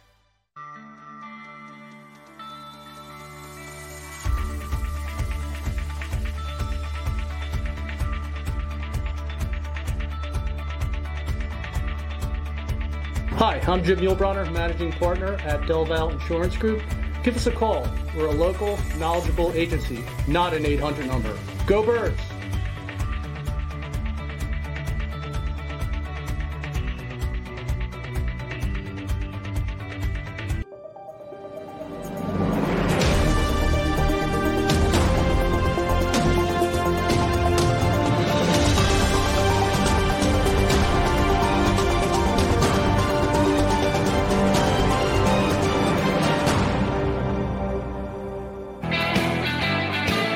You got your Mac guys, Jody McDonald and John McMullen here on Birds 365. We are joined by a mobile all-time NFL writer, author, and Hall of Fame selector. He's going to have to do some work the end of this week. Our buddy Jason Cole jumps aboard with us here on Birds 365. How are you, bud? I'm good. We already did the work. So they changed the meeting now. So we do it like a couple of weeks beforehand so that they can do the whole production for Thursday. So gotcha. I should have known that. The announcement is on Thursday because they moved the honors show and that. So you're gonna cheat and give us all the results ahead of time here on Birds 365, huh? Yeah, sure. Now, how much? I assume they don't let. Did they let you guys in on who's in, or do you get a feel for it? Do you know right now? Could you spoil it, even if you wanted to? Yeah, I could spoil it. All right. Yeah, is that a feel thing, or you have the actual? Because you know the. Well, I know what the I know what the final five is. Yeah, and unless we didn't vote one of those guys in. Yeah, I can tell you who the Gotcha. I can tell you who the final five is, and then you can kind of say. We haven't turned anybody down in 20 years. Yeah, I was going to say, when was the last time somebody made the final five and didn't make the vote? I think it was 2000. I looked this up the other day because it was important to an argument I was making over a particular player, and I think it's 2004. The year that I think the last time was the year that Dan Marino and Steve Young were the only new era candidates that went in, and they went in the same year. Benny Friedman and Fritz Pollard went in that year as senior candidates or old time candidates, whatever you want to call that. And then Young and Marino made it as the only two guys, and so that was basically a two-man class. And then the two other guys made it. Friedman and Pollard made it as special selections, whatever you want to call that category. So it's been 19 years since we pulled any shenanigans like that. Jason, here in Philadelphia, obviously, there's bigger news than the Hall of Fame. But one Hall of Fame thing I always get a kick out of. You'll hear Eagles fans say, oh, if Howie Roseman wins another Super Bowl, he's in the Hall of Fame. Explain to people just how difficult it is for an executive to get in the Hall of Fame and just how few are in the Hall of Fame. Well, no, I think there's a couple levels. I'm not saying Howie won't ever make it, but just because he's won 3 Super Bowls, like Ernie, of course, he's not in. Yeah. And Ernie, of course, he drafted Elway and Eli Manning, right? Like as number 1 overall picks, and those guys went on to win 2 Super Bowls each, right? Like Ernie, of course, he's the only guy to pick multiple quarterbacks who won Super Bowls, right? Like that. So if Ernie, of course, he doesn't really have a great case, like how does Howie just automatically jump him based on winning 2 or 3 Super Bowls? I mean, it's nice, and maybe it'll work, but I don't know that that's exactly what it's going to be. Look, the executive case is we bring up 1 or 2 contributor candidates, right? Guys who did their work off the field. Now we created the Hall. I shouldn't say we. The Hall created a special category for contributors, so that coaches and executives like Howie had an easier path to get in. They used to have to compete with players and other modern era finalists. And when you put players up against executives, it's really, really hard. Yeah. So, but there's owners and coaches in that category, and we have a pretty long list of guys who have good arguments to get in. Whether that's Mike Shanahan or whether that's Mike Holmgren. Like there are a number of coaching candidates, executive candidates who deserve their day to be argued over. This year we argued over Don Coryell, who'd been in the room like 4 or 5 other times before this. I was going to ask you. You gave us the percentages of the cut down to the final 5. It's been a decade plus since you guys didn't take all 5. How about in the contributor category? You cut down to 3 ahead of time. And they're up for voting when you guys did your work previously this past week. What's the usual percentage on those? Is it like it's been for the regulars that you're damn close to 100%? Is it more like it's damn close to 100%? How many there are? That's damn close to 100%. The senior candidates, the guys who were passed over the first time. So like this year, Chuck Howley was one of those guys. I'm trying to remember who. Joe Klecko. Joe Klecko's in that group. There was a third guy. I'm trying to remember who it was. But Coryell. No. Coryell's a contributor. Then there's senior guys. Like Kenny Riley. Yeah, and Ken Riley. So Ken Riley, Chuck Howley, Joe Klecko. And Joe Klecko. And then there's Coryell as a contributor, right? So there's these basically the 3 categories: the modern era guys that we sort of focus on, the senior guys, and then the contributors. And so if you lump the contributors and the senior guys together, it's pretty close to 100%. It's hard to vote against those guys, just from a sort of a human decency standard. Like, I'm not a big fan of the senior process. I think this is where I buy into what Deion Sanders says, is that we're putting too many guys in the Hall of Fame. But at the same time, if you're going to bring one of these guys to me, you're going to raise their hopes that they finally have a shot to make it, or raise the hope of their families that they finally have this one last shot to make it. I better have a really good argument to not put them in, right? Like they better be truly, truly mediocre, and there was a reason that they were passed over. But I mean, so it becomes kind of a sympathy vote. All right, let me take it back. Let me just answer one last thing about the only contributor that I know that didn't make it in this process when we did it this way was Paul Tagliabue, who I did vote against. And then subsequently he made it when they sort of changed the rules and they brought about this larger class that they put in 2 years ago.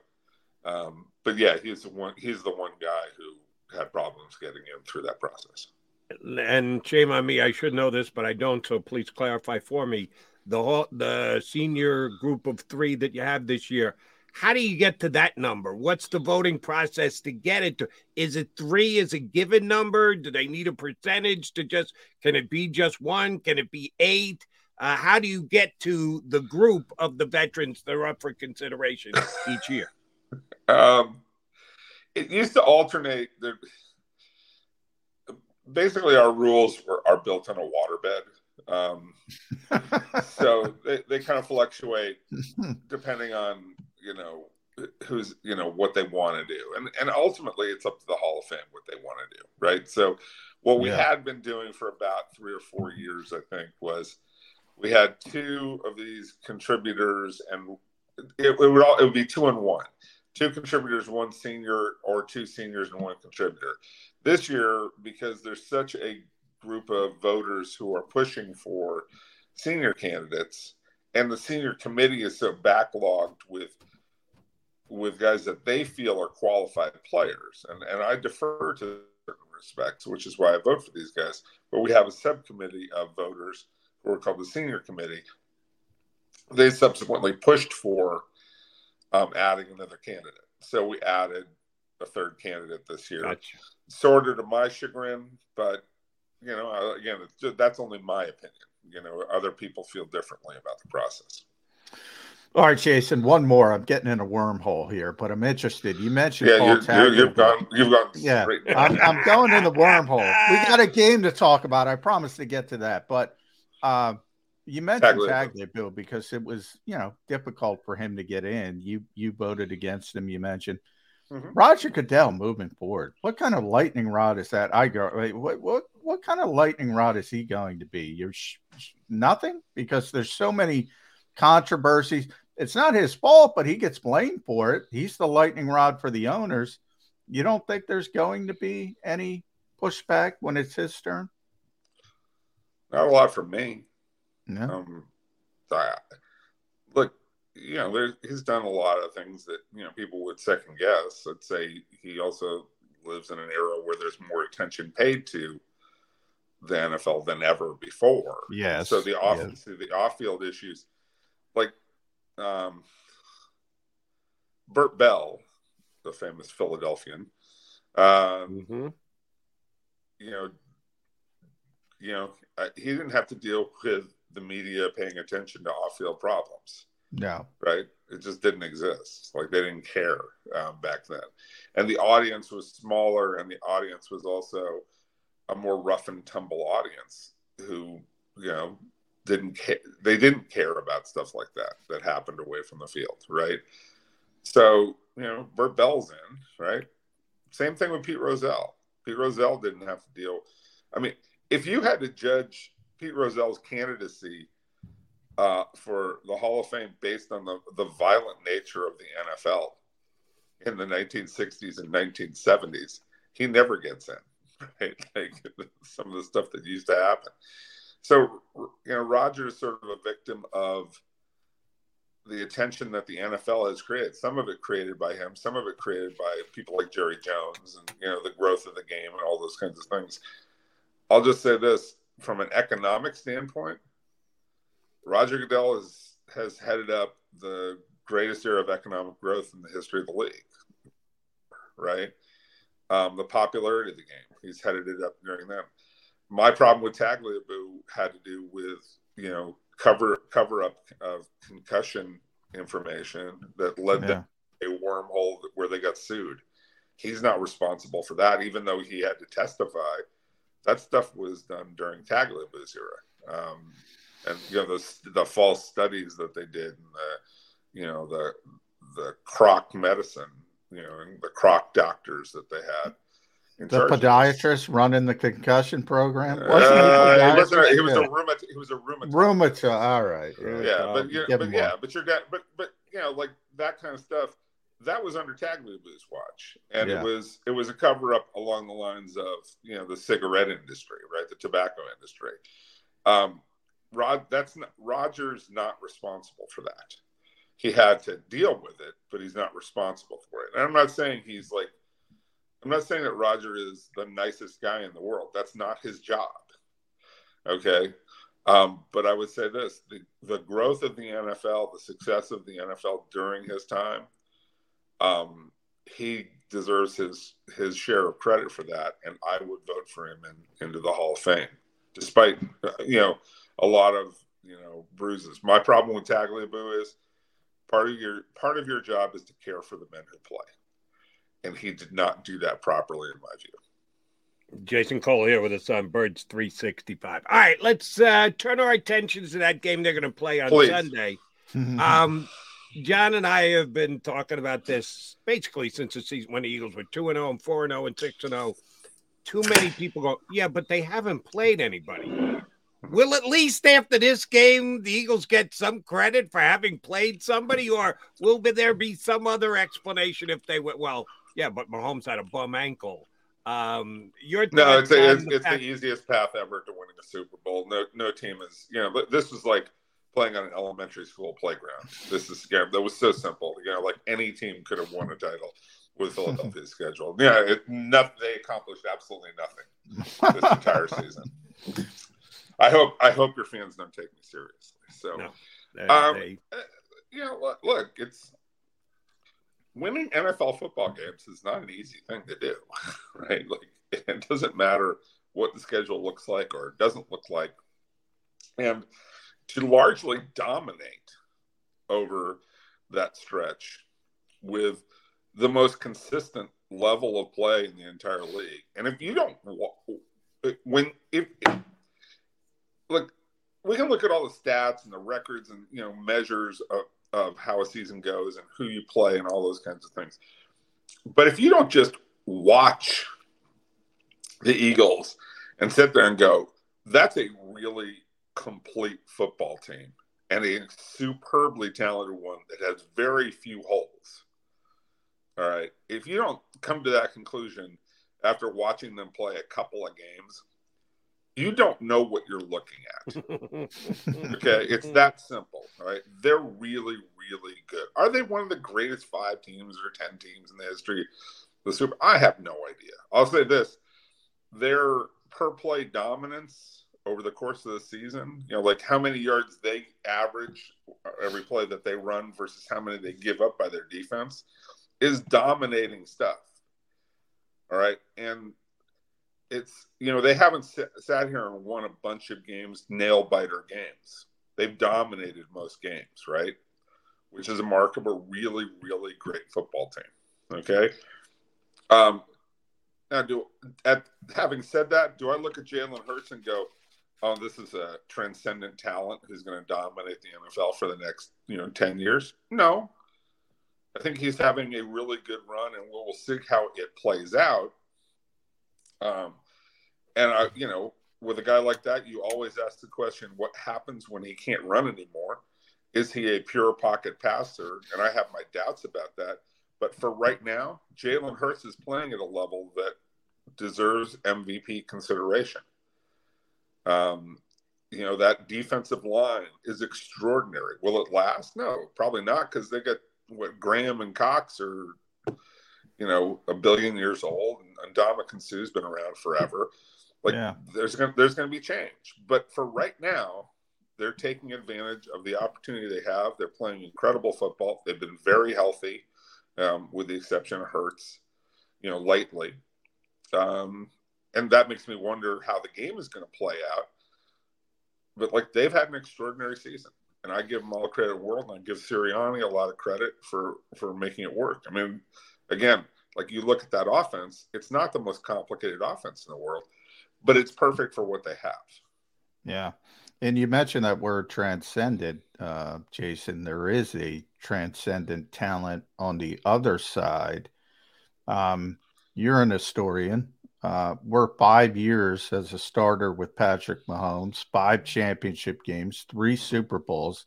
He loses Tyreek Hill, who, by the way, had a pretty good year in Miami for those paying attention. 5,200 passing yards. Juju Smith-Schuster's his best receiver. 40-plus touchdowns. What are we watching with Patrick Mahomes? Well, somebody asked me the other day, has he already qualified for the Hall of Fame, through, 6 years in the league? Yeah. Yes. And I would say yes. When you compare his career to like Kurt Warner's career. Now, Kurt Warner is an extraordinary story. Guy coming out of nowhere, was bagging groceries, etc., came off the bench and became this dominant player. But the bulk of his career statistically really comes down to about 5 years. Yeah. Right. I didn't think he was Hall of Famer. I say it all the time, but like a shooting star. But I'm a longevity guy. I got to have more longevity, more. And I understand that. And look, I understand those arguments. And I've been in favor of Dwight Stevenson and Terrell Davis and Tony Baselli. So I believe that certain shooting stars deserve to get in, right? And Kurt Warner was one of those guys. But let's just say the meat of their careers matches up already. So as long as his career doesn't just completely die off, just fall apart, I think, he's already kind of qualified for the Hall of Fame. 3 Super Bowl appearances, 1 championship already, 2 MVP awards, assuming that he's going to win it on Thursday, right? Just watching him as a player, yes, we're looking at a guy who's likely going to make the Hall of Fame. We don't know how the next 5 to 10 years are going to play out.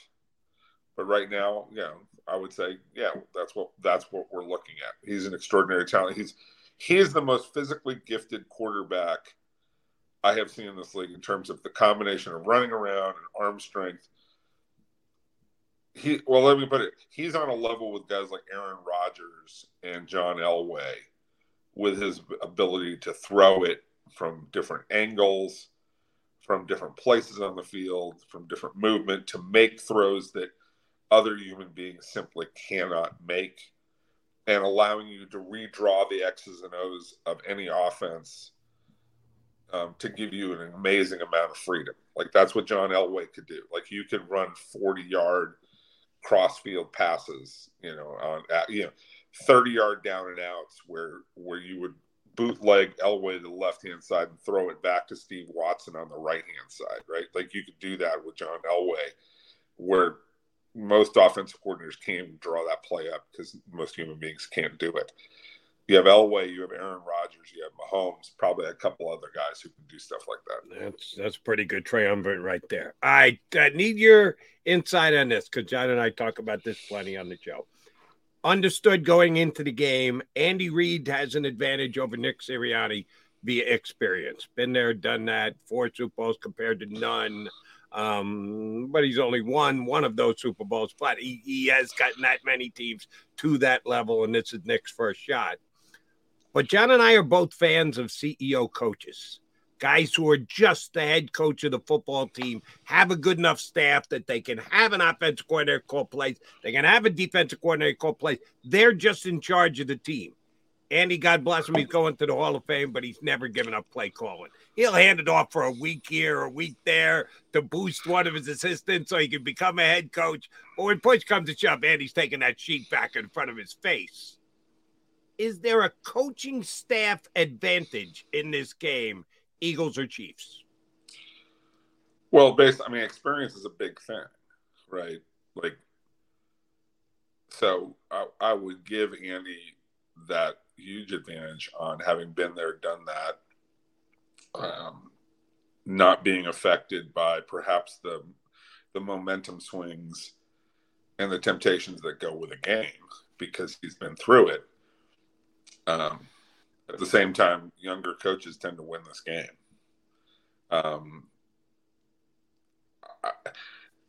I just think, look, if you're asking me who's a better coach, it's Andy Reid. No, I'm asking you, who's got the better staff? Better staff. I'm still going to go with the Chiefs. Steve Spagnuolo has drawn up some game plans that beat Tom Brady, right? And shut down Tom Brady in an undefeated season. Shut down the Patriots in that Super Bowl. Now, he had great players on the defensive line, like Justin Tuck and Michael Strahan, with that Giants team that shut down the Patriots and upset them. So I give an advantage to those two guys in this situation over what the Eagles are going to present if you're talking about coaching staff versus coaching staff. Because, look, Spagnuolo has his hands full in this game. You have to be very disciplined in your approach on how you go after Jalen Hurts to force him to be a passer and to keep him from running. If you saw what the 49ers did in that first 20, 25 minutes, they had Jalen Hurts corralled. Now the game got out of hand. It fell apart, but it fell apart, because, the Devontae Smith play, they're really smart and, it doesn't get overturned on a replay because Devontae Smith gets them up to the line right away, right? Like, that's good, smart coaching, right? They've got a signal ready. They've got ready to go. Like, let's hustle the line before they can see that this was not a catch. Josh Johnson, that play where he drops the ball on the snap, that helps create the momentum for, for the Eagles offense, the drive that had the 3 penalties by the 49ers. But if you watched how the game was playing out, that was much closer to being a 0-0 first half than it was to being a bigger lead for Philadelphia, right? Like, I thought that the 49ers defense just did a spectacular job. The game just eventually falls apart because the 49ers can't do anything on offense to make it even remotely competitive. It becomes another dominant victory for the Eagles, and they might have won anyways. Like, I'm not trying to say that they won only because of these things that happened, but the first half was a lot closer in reality as I watched it play out because of the 49ers defense. Now, having said all of that, Kansas City does not have the 49ers talent. And if Philadelphia can run the ball, they can probably do what Tampa Bay did to the Chiefs 2 years ago in the Super Bowl, where they really controlled the entire tempo of the game. My problem with the Philadelphia running attack is I think a lot of it is based off of what should allow Jalen Hurts to get away with early in the game. Do you allow him to get outside? Do you allow him to break some runs that set up, Gainwell and all the other guys, Sanders for their bigger runs? So, like, there's a little math and X's and O's to this, which gets me back to Spagnuolo. Can he draw up a game plan that is disciplined and effective, where the front four of the Chiefs can keep Hurts and force Hurts to be a thrower primarily and keep him from using his legs primarily? And if they can do that, they can keep this game somewhat close, in my view. If they can't, then Philly can run away with this game.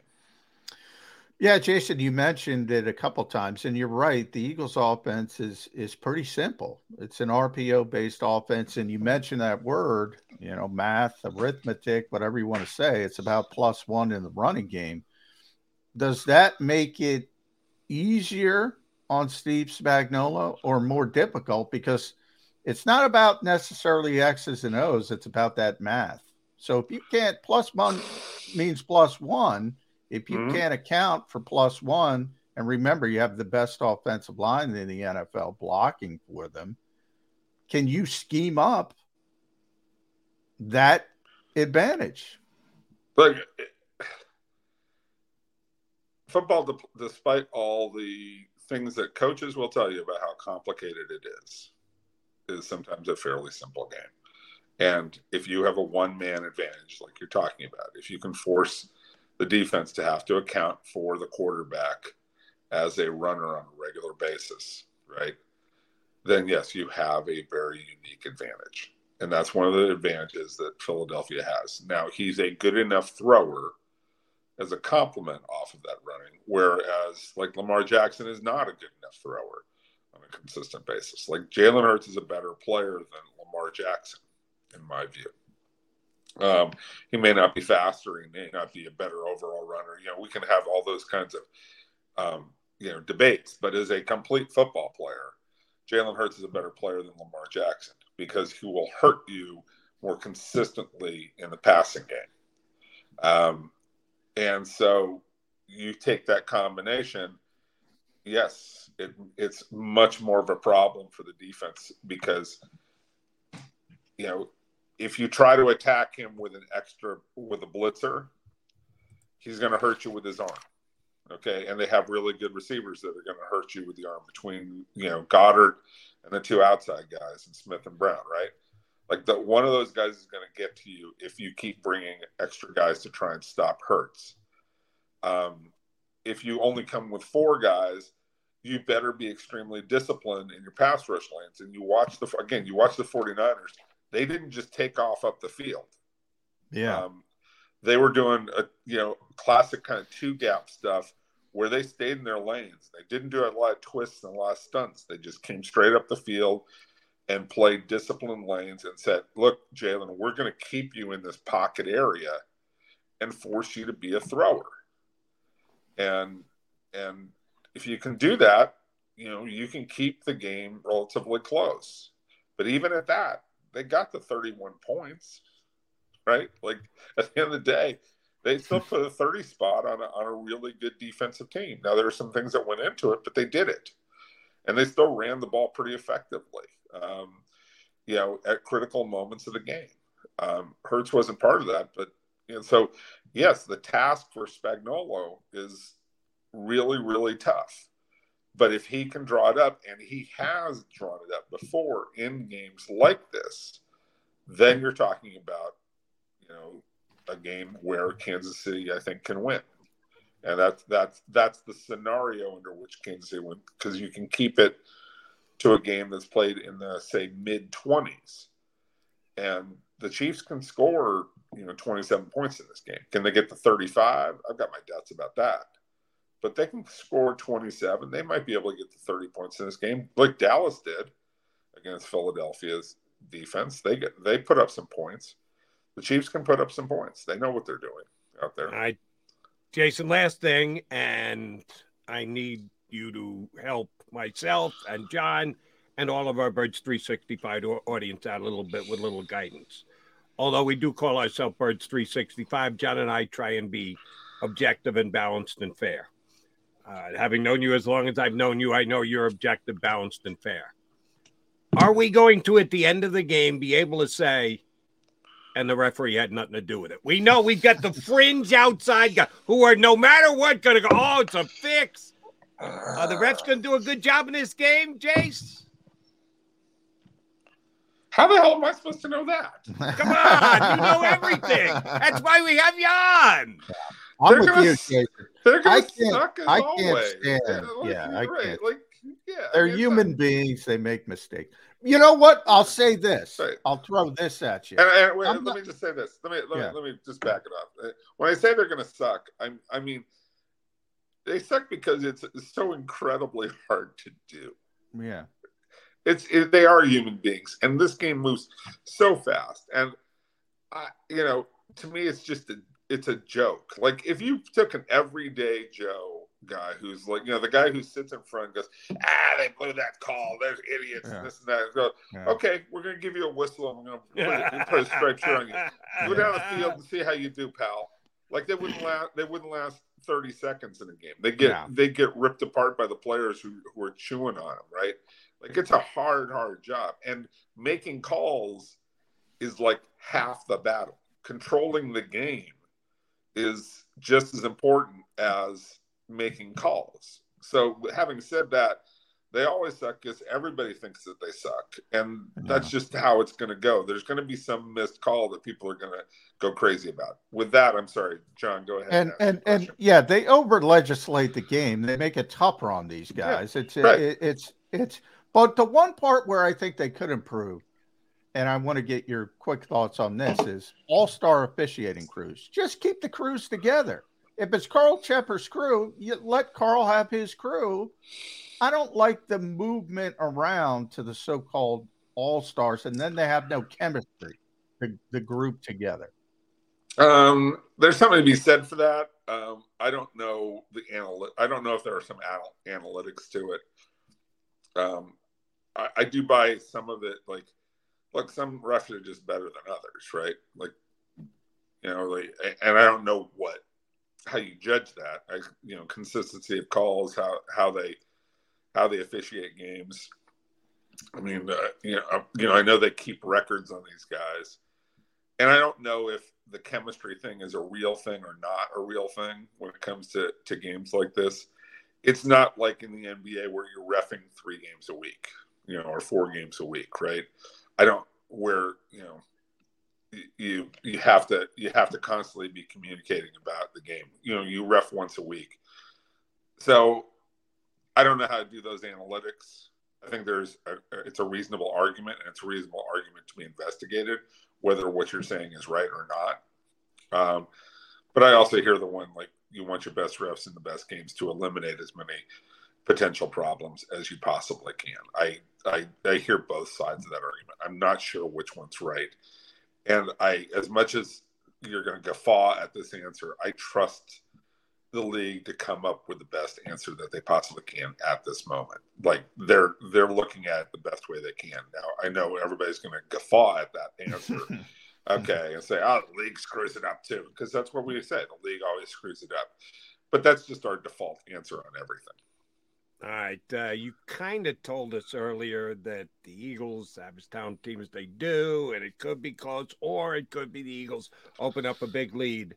You want to give us a score, or you want to hold off on that, and everybody can find out, I'm sure, on Twitter at JasonCole62. He'll be putting up a score later in the week.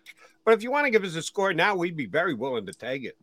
I mean, look, I think Philly is the most consistent team in the NFL this year, right? So it's hard to go against a team that's played that consistently. So I would say, look, you're looking at a 31-21 victory. That's what I would say is, for the Eagles.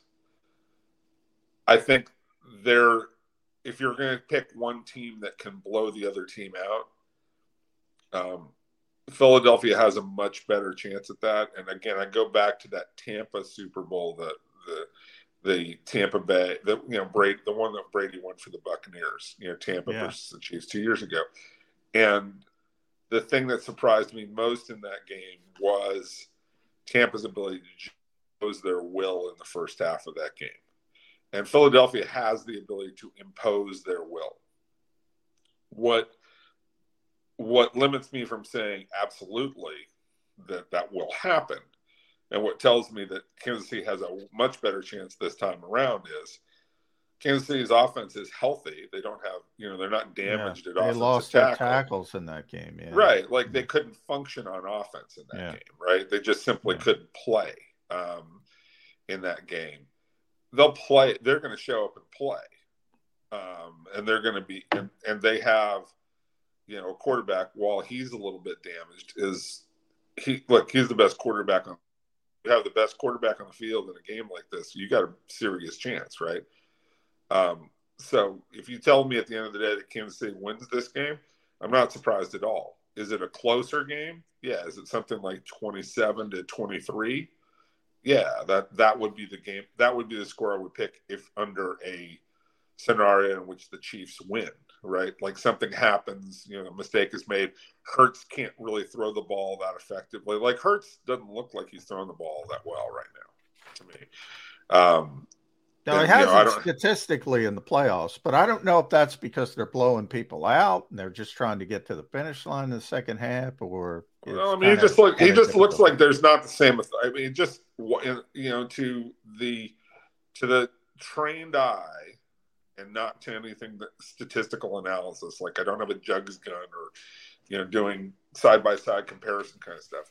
It looks like his arm is damaged a little bit right now. Which is perfectly acceptable, because he's telling us his shoulder is not 100%, right? It looks like it's affecting his throwing. Now, he still made the throw to Devontae Smith, which was not a catch, is a great throw. Yeah. Okay. I mean, it's a really, really great throw. He put it in one place where he can complete it. Now, it wasn't completed, but it was still a great throw, right? Yeah. So, there's still that there. I mean, he can function at quarterback. It just doesn't look like he's functioning the way he did in the first half of the season, or first 3 quarters of the season, as it were. So you kind of put all of that together and go, okay, I can see a scenario where Kansas City wins this game. I don't see a scenario where Kansas City blows them out. I can see a scenario where the Eagles can blow them can blow out the Chiefs, because I don't think the Chiefs' defense is particularly great. It's good enough with Chris Jones to make enough plays, but it's not what the 49ers defense is the real deal, in modern football.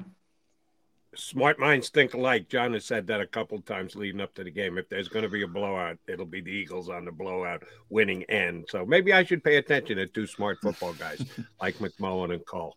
Jason, always a pleasure. Appreciate you jumping in with us today. Enjoy your week build up to the Super Bowl, and then enjoy the game too. We'll be talking to you during the offseason.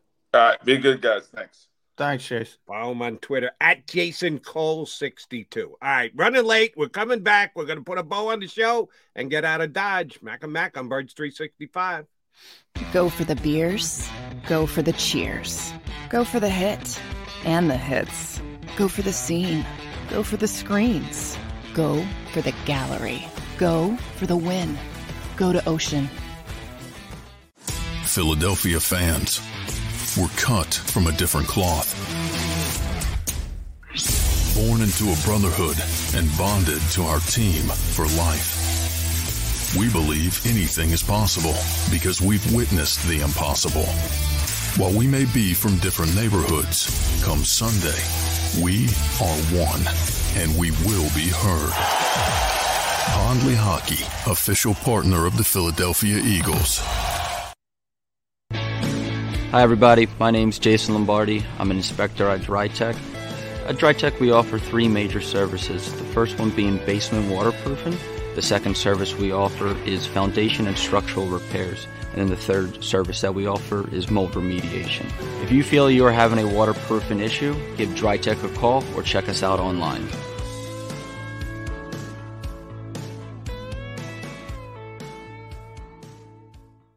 Why do millions of people every year from around the world visit Philly's Rocky statue?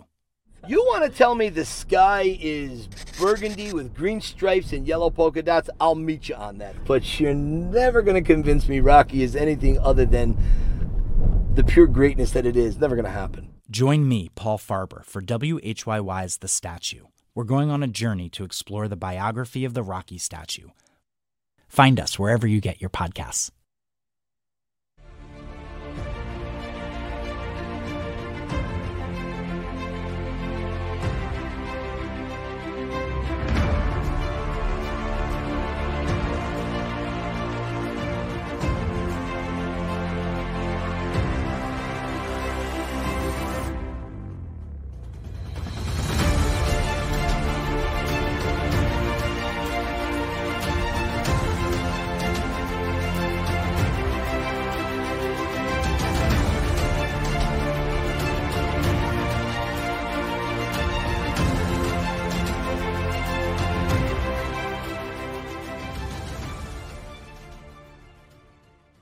Game show with Seth Joyner. I knew that they had a running game. Derek Gunn. He has put in the effort. Devin Caney. Had we not won the Super Bowl, what would we be saying? And Mike Missinelli. Well, you know who Philly is. Post game, now streaming on the 6ABC family of apps.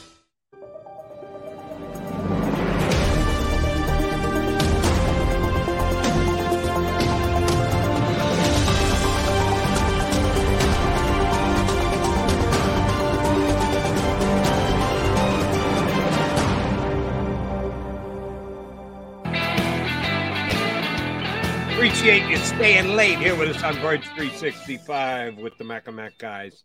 All right, we need to thank Scott Grayson, who gave us, remind me, John, here, Patrick Mahomes INT.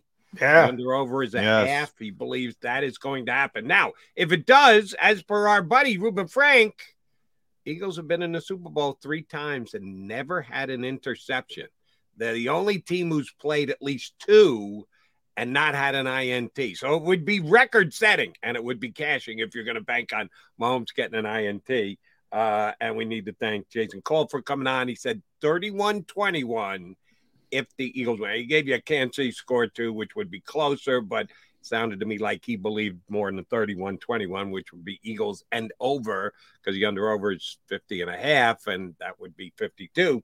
So good job out of both of our guys, not only breaking down the game, but giving us a little edge in the potential wagering for the upcoming game. Tomorrow we're going to have Farzin Vasugian from arrowheadattic.com. It's fan side at Kansas City site. Has done a good job with me on CBS Sports Radio. And also Mike Tanier, our buddy from Football Outsiders, is always good when he joins us. What do you got planned for today, Johnny Mac? Super Bowl stuff. Gotta do it from afar until I get there. But yeah, there's Zoom and stuff today.